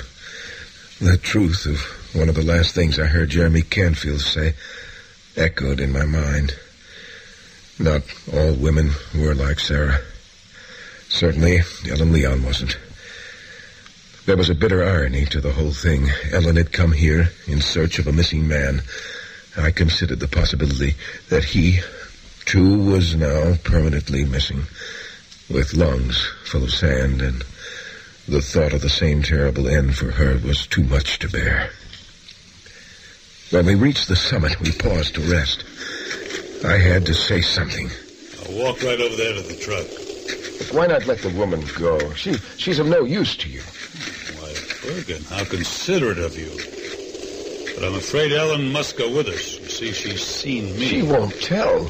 That's funny, Bergen, funny. Really it is. I can think of two people who said that very same thing. I get in the truck. No, wait. Let me see that hand first. You right-handed? Yes. I was afraid you would be. That finger looks bad. We may have to soak it to get the swelling down. I'm touched by your sympathy. No, it's not really that. It's just that you're going to have to write a letter for us. What if he refuses? Well, then I'll have to kill you. Both of you.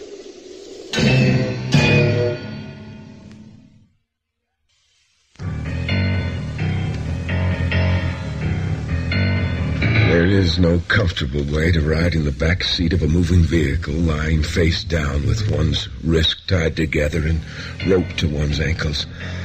Nor could I draw much comfort from the conversation coming from the front seat. So this Dr. Green at Albuquerque knew you were coming to this canyon. Who else knew, Ellen? Hey, what about your husband? I don't have a husband. On a pretty girl like you, I find that surprising.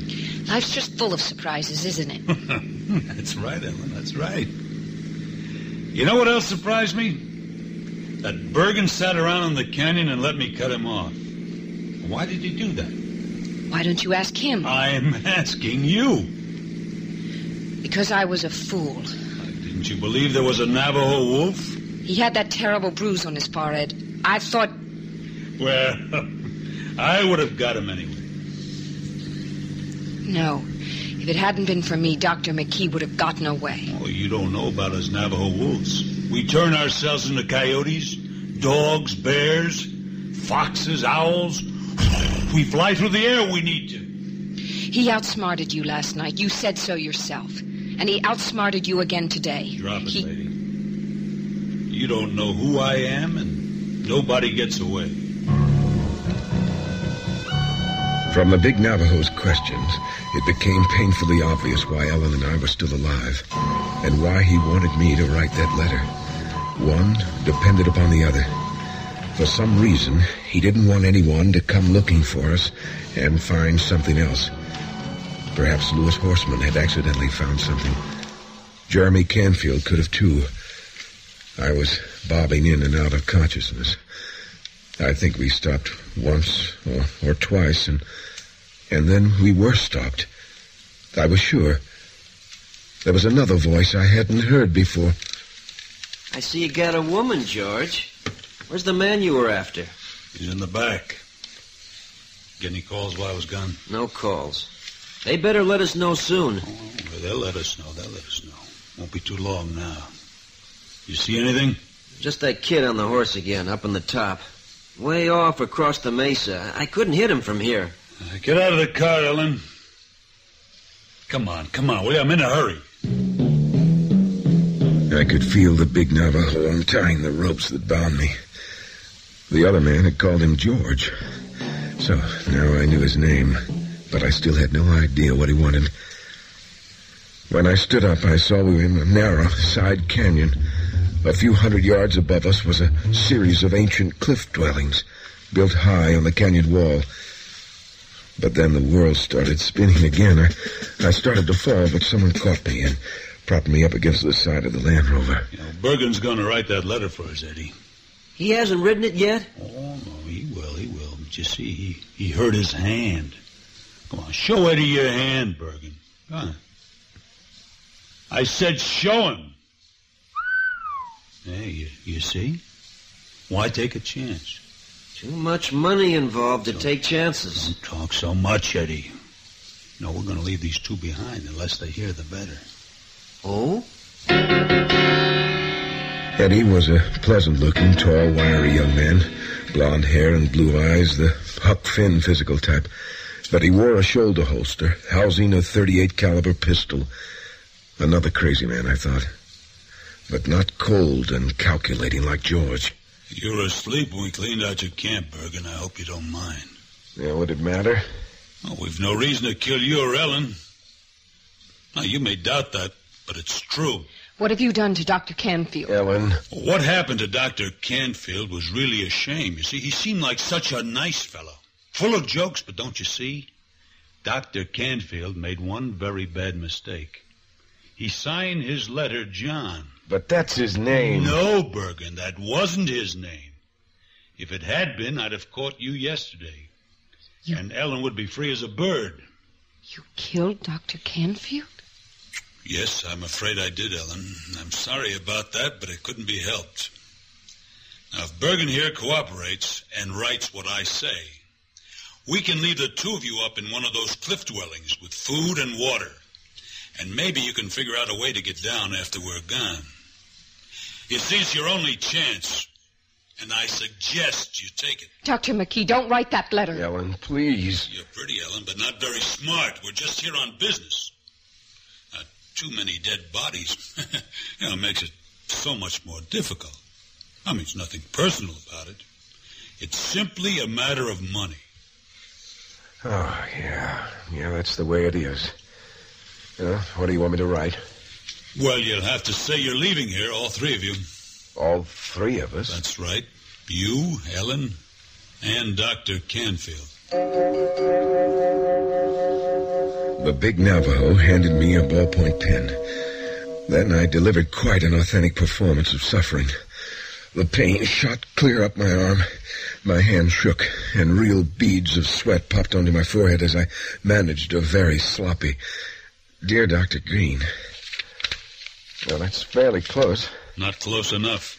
I could write it left-handed and say I hurt my right one. Now, why would you write Dr. Green a left-handed letter with Dr. Canfield around? Well, Eddie? Whatever you think. I don't know the odds. Yeah. Let me see that hand again. Why not shoot us now and get it over with? Don't challenge me. I'm liable to take you up on it. But maybe if I soaked it, Eddie, take him up to the Cliff place. The girl, too. You think we got time Just for that? do as I say. Now move.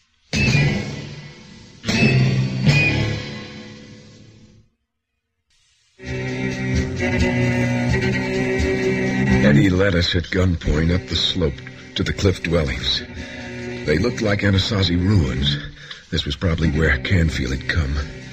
There was plenty of loose sand around. I noticed, too, hidden behind a screen of bushes, several camping articles, including a 2-burner kerosene stove and 2 bedrolls. Whoever they were waiting to get a call from had to be camped elsewhere. But in the deep shade of late afternoon, I hadn't seen the aluminum ladder. Eddie assembled the 4 sections while the big Navajo kept his machine pistol pointed at us. You got it, Eddie? All set. Now, Ellen, Bergen, after you. We climbed up the ladder to the top of the cliff dwelling. Then down a smaller ladder through a hole in the roof into a dark, dusty, windowless room. Once inside, Ellen and I sat on the floor. Someone took the ladder away. We were trapped, suspended in air. I could see Eddie's chin above us through the hole. What's he doing? I don't know. It's the other one I'm worried about. Are you frightened? Yes. So am I. You aren't really going to write that letter, are you? Not if I can help it. Do you think there's a chance we can get away? You picking up anything, George? Hey, listen. What's he say? You hear something? A radio? No. Do you? I'm not sure. What's that? I think he's coming up. What will he do to us? Try not to think about it. Bergen, I'm scared. Curly says tomorrow afternoon will do it. Curly's been wrong before. Not this time. This is it. I'll believe it when I see it. Oh, you'll believe it when you count your money. We fly tomorrow. Ooh, hot damn. What's that all about? We'll know soon enough. Well, now, how are we feeling? Quiet, I see. Bergen, I think we'd better try to get that knuckle of yours back in the joint. Yeah, I'm going to be busy tomorrow, but by tomorrow night I'll want that letter. Okay, I think my hand's broken, not just dislocated. They feel like that when they're pulled out. We can get it back in the socket. No. Ellen. Eddie, shine a light down here, will you? That's it. Now, Bergen, this may hurt. Sadist. All right, go ahead. I'm ready. Go! I had a dream. A dream I was buried alive. I could feel the sand gathering in my throat, sifting down through the windpipe into my lungs. And then I remembered where I was. My hand felt heavy, but the pain was nearly gone. I could feel it was tightly wrapped in some sort of a bandage. As my eyes adjusted to the dim light, I saw the horizontal figure of Ellen Leon against the wall. She was breathing deeply in sleep. Miss Leon, wake up. Miss Leon. What? Shh. Dr. McKee. Are you all right? Yeah, I'm fine. Too fine, I'm afraid. My hand feels much better. What time is it? How long was I asleep? Well, I don't know. Look, where did they go? I heard them outside before, down below. Both of them? Yes. Are you sure? Yes. Where are you going? Look, nowhere. I'm trying to think of a way we can get out of here. The big one took the ladder when he left. I heard him say that he was going someplace. When? I don't know. Did you hear the truck leave? Yes. No. I mean, I'm not sure. I could have been dreaming. Oh, think. This is very important. Well, they said something about a girlie. Yes, I did hear the truck. It's getting lighter. It must be morning. If the big one's gone, we've got a chance. Dr. McKee, do you have any idea what this is all about? Who's Gurley? I don't know what's going on. Maybe they're crazy, the whole lot of them. Why did they want you to write that letter? He explained why. Well, you know as well as I do that if they're planning to let us go, they wouldn't need a letter. Now stop treating me like a child. That's what Jim would do. Jim? My fiancé. What? The man I came out here to find in the first place. The engineer, Mr. Hall? Dr. Hall. Sorry. Don't be. Well, I didn't realize you were engaged. I don't think Jim did either. That's why I came. To tell him it was over. Why? I'm sorry. It's none of my business. I want to tell you. All right, go ahead. I'm listening. Well, he's tall and rather slim. He's got blonde hair. In fact, he looks a little bit like Eddie. Only he's not nuts. It's nuts about one thing, though. You? I wish. No, it's money. Jim's very ambitious. Too ambitious, I think. He gets angry about it. He says he's caught in a system that gets you on a treadmill, and I'm quoting him. He says it takes $1 million to beat the system, pay your own ransom, and buy back your own life. Well, what's he doing out here? I mean, no gold or oil or anything like that. I don't really know what he's doing out here. Well, I hope you find him. Thanks. Somehow I hope I don't. Are you married? No, not anymore. What happened? My wife died. No, that's a lie. My wife left me. There was someone with a lot of money. Not $1 million, but... You don't have to explain. You know, Miss Leon, I want to. Ellen. What's that? Come here.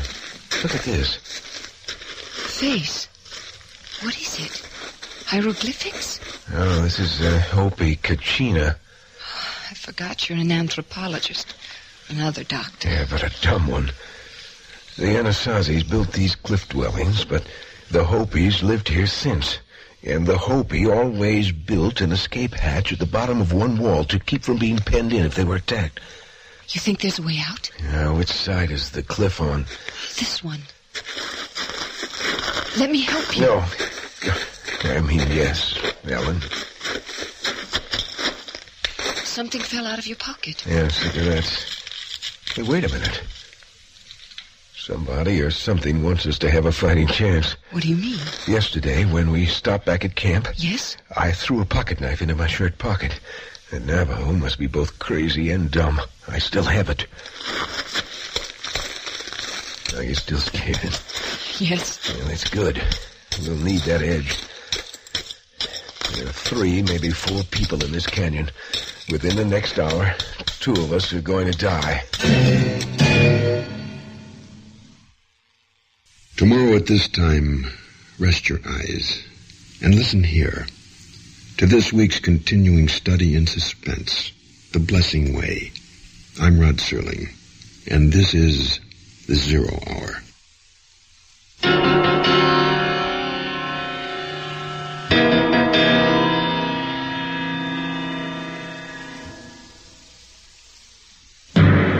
You've been listening to the Hollywood Radio Theater's presentation of The Zero Hour, heard every weekday at this time. Rod Serling is your host. Tony Hilliman's The Blessing Way was adapted for radio by Kim Weiskopf. Ed Nelson is McKee. Barbara Anderson is Ellen. And Tig Andrews is the Navajo. Featured in the cast is Tommy Cook as Eddie. Zero Hour is produced and directed by Elliot Lewis. Jack Myers is executive producer. Rochelle Sherman, associate producer. And Kim Weiskopf, story editor. Music composed and conducted by Stanley D. Hoffman. The Hollywood Radio Theater theme was played by Ferranti and Teicher and is now available on United Artists Records and Tapes. This has been a J.M. Colas Enterprises production. Hugh Douglas speaking. Tune in tomorrow and once again, rest your eyes and listen here to The Zero Hour.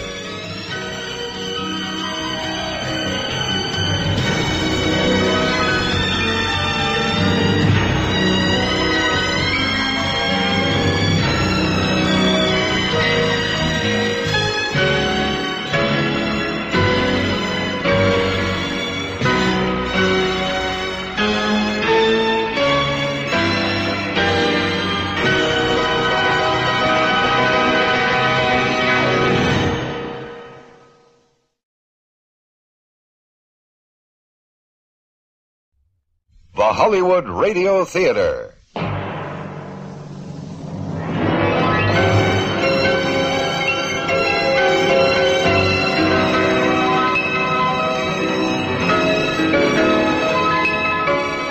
Every day at this time, Monday through Friday, a J.M. Colas Enterprises production, The Hollywood Radio Theater presents an unusual tale of mystery and suspense.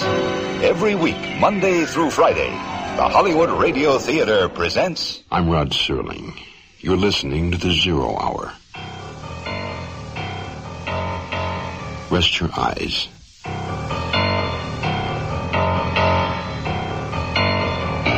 Exercise your imagination.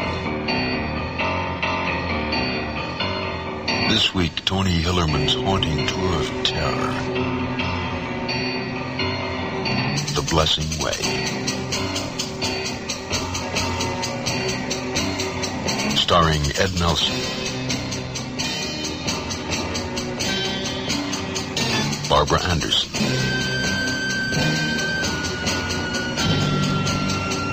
And Tig Andrews.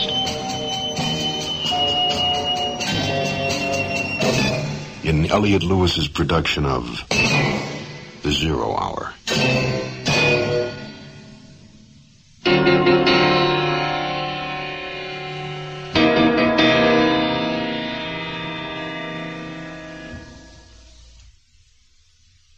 Another definition. Murder. The unlawful killing of another human being with malice aforethought. Dr. Bergen McKee has seen the bodies of two murdered men. He's seen the expression of utter terror frozen on their still faces. Two men, one a young Navajo running from the law, the other a university professor like himself. And he has met the murderer. In fact, at this moment, Dr. Bergen McKee is being held captive by the one who buried those two men alive.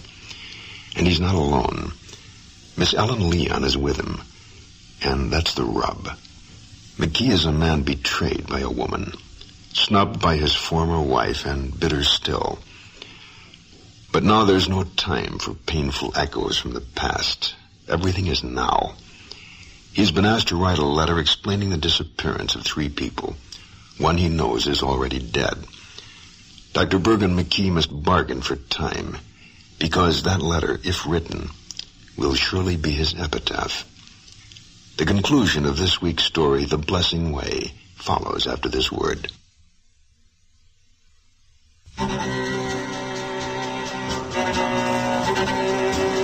Ellen and I worked furiously, racing the light of day. There was no sound from outside, so we had to be especially quiet in our work. Finally, we'd cleared away enough rock so that there was a hole large enough to squeeze through. Where do you think it goes? I don't know. The Hopis are smart people. My guess is, since we're on a side cliff, it leads up. It's better. What if Eddie's out there? Chances are he is. But down below. Now, you wait here. I just want to see if there's a way out. Be right back. I crawled through the hole and found myself in another smaller room, leading out to a shelf that gradually narrowed to a mere ledge. I couldn't risk crawling and knocking off a loose rock. I had to do it standing up. Staying as close to the sandstone wall as I could, I inched my way out. It was almost full dawn now. Sunlight, ready to burst, quivered just below the horizon. There was no sign of the Land Rover, or Eddie for that matter. Suddenly I realized I could be seen from down below. There was a dead juniper about 5 feet further out on the ledge. I had no way of knowing what lay beyond, perhaps an escape route, or Eddie just waiting to blow my head off. It was a chance I had to take. Still lucky, I guess. Just on the other side of the tree was a fault running from the canyon floor 50 feet below me, clear up to the top about another 150 feet. A chimney, a way out. Then I heard Eddie. Looking through the dead tree, I could see him. He was packing up the gear in camp. I calculated it to be about 100 feet back to where Ellen was. A third of that distance, I'd be out in the open, a sitting duck.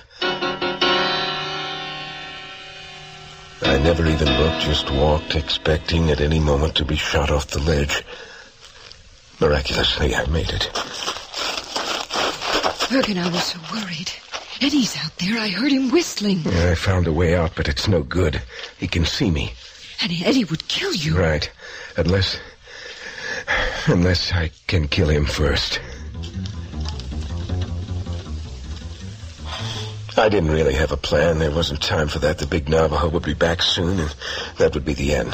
So, off the top of my head, I quickly devised a scheme that stood a remote chance of working and presented the least danger to Ellen Leon. I'd go back out on the ledge just to the point where I'd still be hidden. Ellen would then get Eddie's attention by throwing a rock out of the roof hole. In that moment of confusion, I'd dash across to the juniper and hide somewhere back in the crevasse created by the fault.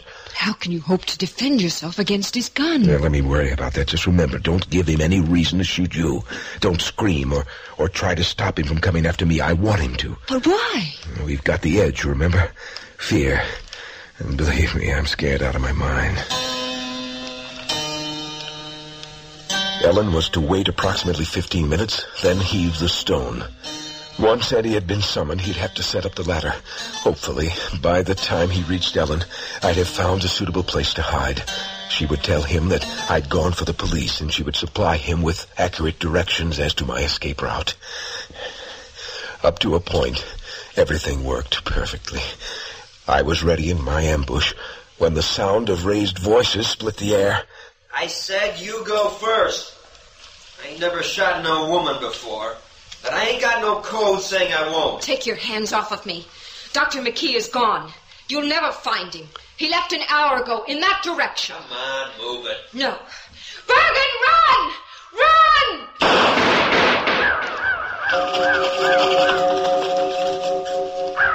A single gunshot reverberated throughout the canyon, and a swarm of ravens exploded from a distant cliff. There was a sinking in the pit of my stomach. Ellen was dead. I would be next. I studied my position in the dark cul-de-sac, huddled behind a pinyon tree, between the wall and the crevasse. There were two ways Eddie would come looking for me. If he believed Ellen, he would approach from around the dead juniper, at which point I would have a split-second advantage. But my only defense would be a rock. I could throw it at him before he saw me, but my aim would have to be perfect. And what would I aim for? His head or the gun? If Eddie were cautious, he'd come from the other side, and I'd be too far from him to do anything at all. Then I realized that I was standing behind a weapon, the pinyon tree. I tore the sleeve off my shirt, wrapped it twice around one branch. There was adequate pull, if only it wouldn't snap. And my hand throbbed violently. McKee, I had to shoot your woman. Killing you is going to cost me $30,000. Don't make me do it. Eddie was on the ledge. I had the branch secured, my pocket knife poised. I could see his left shoulder and part of his back. He had to take one step more. He did, and he saw me. McKee!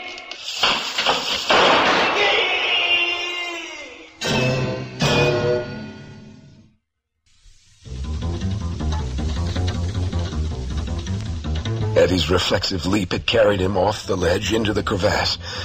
I looked down at him. He was caught in an awkward jackknife sitting position between the rocks. He was bleeding from the nose, mouth, and ears. His pistol lay on a shelf about halfway down. There was no chance I could reach either. I fell off. Yeah. I was going to draw $45,000. 15 when they were finished, and 30 if nobody knew about it. A year from now. I got no feeling in my arms. Eddie, who's Gurley? What are you people doing in here? George was getting more because he made the contract. Eddie, when's George coming back? George works out of Los Angeles. He'll kill you and your woman. Then he'll go away. Didn't you kill her? Eddie?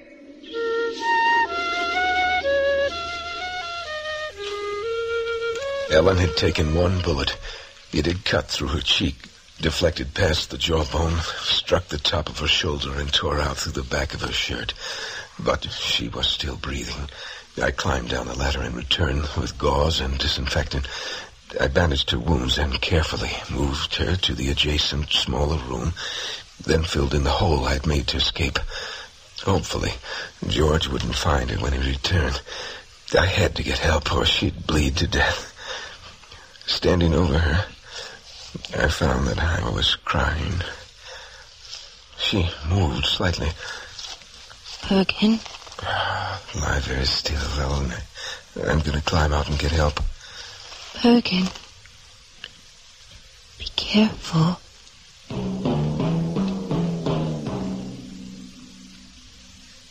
It was a struggle up the fissure of the cliff. Each precious second counted.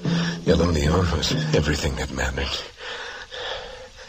The sun was almost directly overhead when I found the wires. 2 cables heavily insulated with gray rubber, almost invisible on the rocky ground. They ran in 2 directions. I was somewhere in the middle. I would have to guess which end led where. One would be connected to some sort of electrical gadget. The other might lead me to someone who could help Ellen's fiancé, Dr. Jimmy W. Hall. I headed northwest along a branch canyon. At the rim, the cable looped downward, disappearing under the brush. The canyon was much shallower than many ruins. Down below in the canyon, someone was hammering. Then I saw the truck. A green van, barely visible.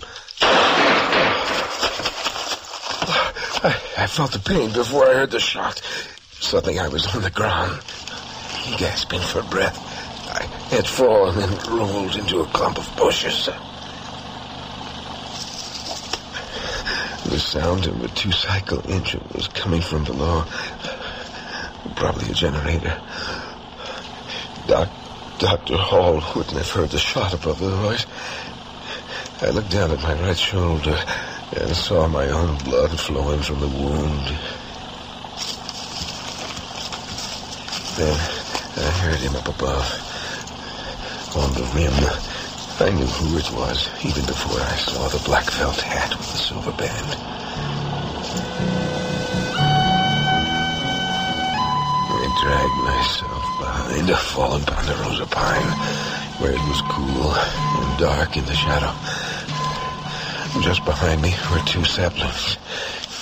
I pulled myself up by a slack cable. The whole right side of my body was numb. The big Navajo had circled below me. He was stalking me again, taking no chances. He knew I'd been hit. My blood was all over the rocks.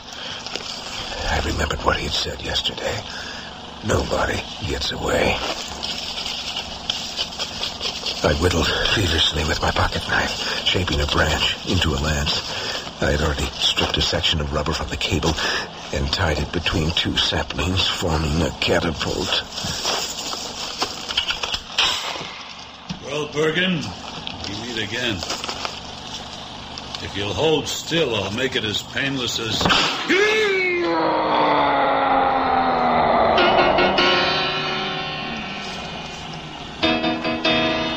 The shaft struck him low in the chest and carried him 10 feet backwards. I crawled out of the thicket to where the big Navajo had fallen. His mouth was wide open and his eyes were glazed with the look of death.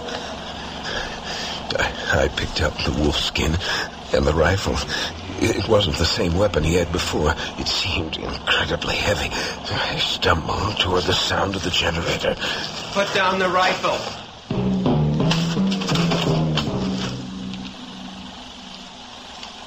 Out of the corner of my eye, I saw the red baseball cap.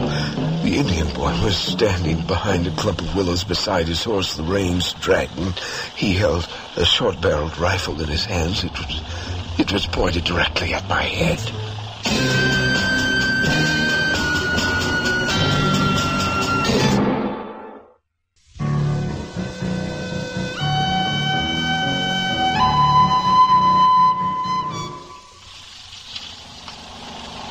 Where's the other witch? Well, he's dead. I killed him. This is his witch skin. Look, I'm not a witch. I am one who teaches in school. Please, there's a green truck down there. You must let me get to that truck. The man there will help me. All right. You walk. I will follow. The van was parked in a thicket just off the canyon floor. Beside it, a generator was running. Suddenly, a man appeared in the doorway of the van. My vision was blurred, but I could see he was blond and wore a denim jacket. What the hell happened to you? Got shot. Who are you? How'd you get here? Don't talk. Listen, are you Jim Hall? How'd you know that? Tell this boy here I'm not a witch. What? Ellen Leon's been shot. She's up at that big cliff dwelling in the canyon. Did you say Ellen Leon? Man shot her. Needs help. Who shot her? Man named Eddie. He fell. What happened to Eddie? Tell me, where's Eddie? Was there a man with him? Where's the man who was with him? Answer me, damn you! You must help Ellen. She's dying. You were right, boy. This man is a Navajo wolf. Give me a rifle. Put the rifle in the truck, then. We'll tie him up and go find the police. Hand me the rifle and I'll put it in the truck. Oh, don't. Don't give him the rifle. That's right, Billy. Don't give it to him. Joe. The party's over, Mr. Hall.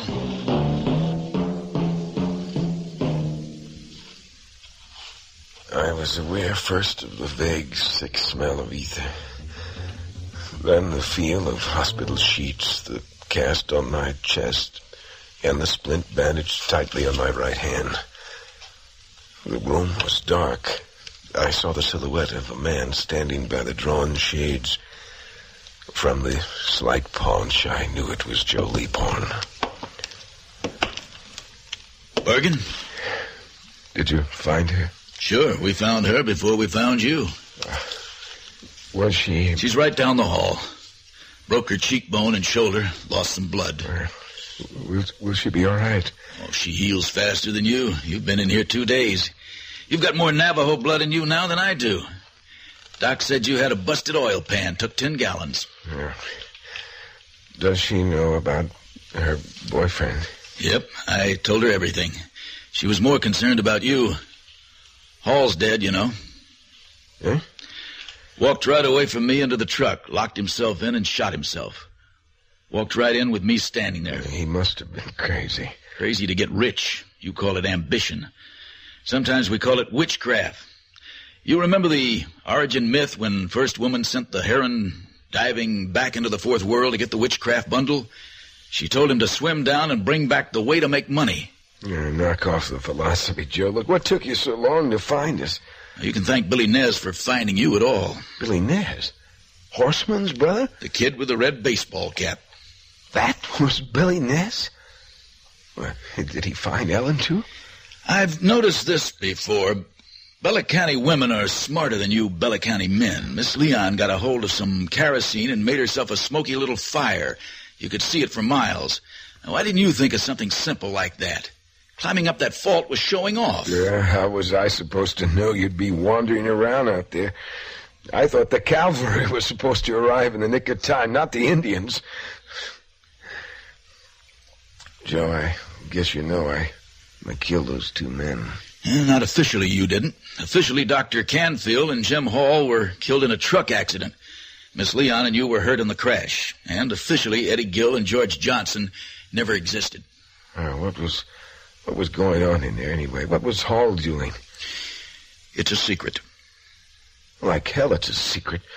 If you want me to tell some phony story about Canfield getting killed in a truck wreck, you don't have secrets. I'm not supposed to know myself. Know what?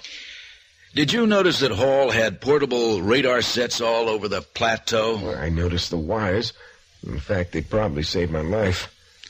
Hall was set up directly under what the military calls its bird path. When the birds flew over from the Tonopah Range on their way to White Sands, Hall's radar was feeding information into a computer he had in the van. Hall was putting it onto tapes. Yeah, but how did Hall get mixed up with the other 2? A common interest. Money. They all work for the same organization. Who? What organization? One that's always interested in money. They're too big to fool with. George Johnson was a known associate.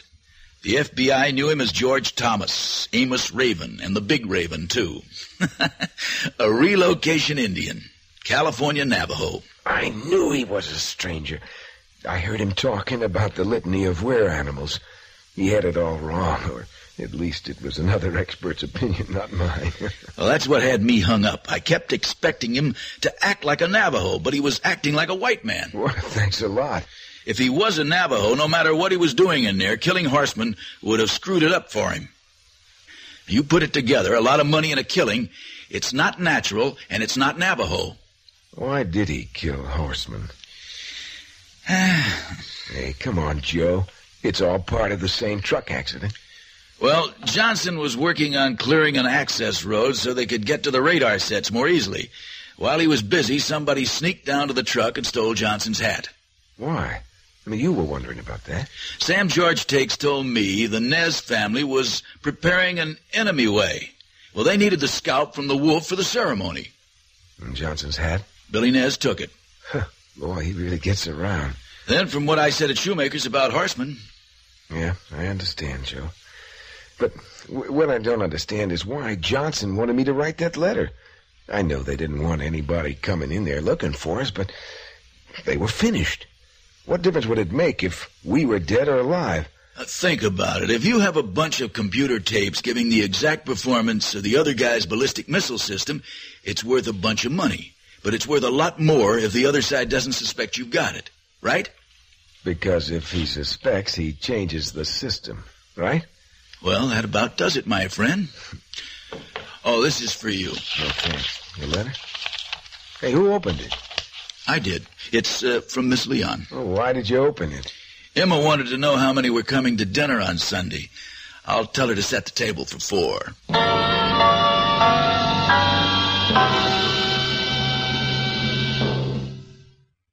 That concludes this week's production of The Zero Hour.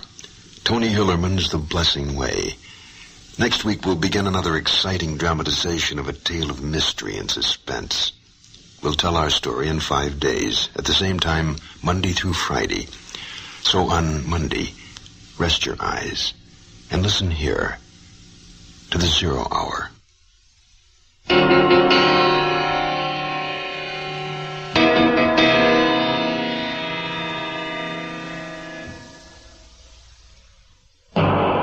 You've been listening to the Hollywood Radio Theater's presentation of The Zero Hour, heard each weekday at this time. Rod Serling is your host. Tony Hillerman's The Blessing Way was adapted for radio by Kim Weiskopf. Ed Nelson was McKee. Barbara Anderson was Ellen. And Tyg Andrews was the Navajo. Featured in the cast were Tommy Cook as Eddie, Dawes Butler as Billy, Sam Edwards as Hall, and Norman Alden as Joe. Zero Hour is produced and directed by Elliot Lewis. Jack Myers is executive producer. Rochelle Sherman, associate producer. And Kim Weiskopf, story editor. Music composed and conducted by Stanley D. Hoffman. The Hollywood Radio Theater theme was played by Ferranti and Teicher and is now available on United Artists Records and Tapes. This has been a J.M. Colas Enterprises production. Hugh Douglas speaking. Tune in Monday, and once again, rest your eyes and listen here to The Zero Hour.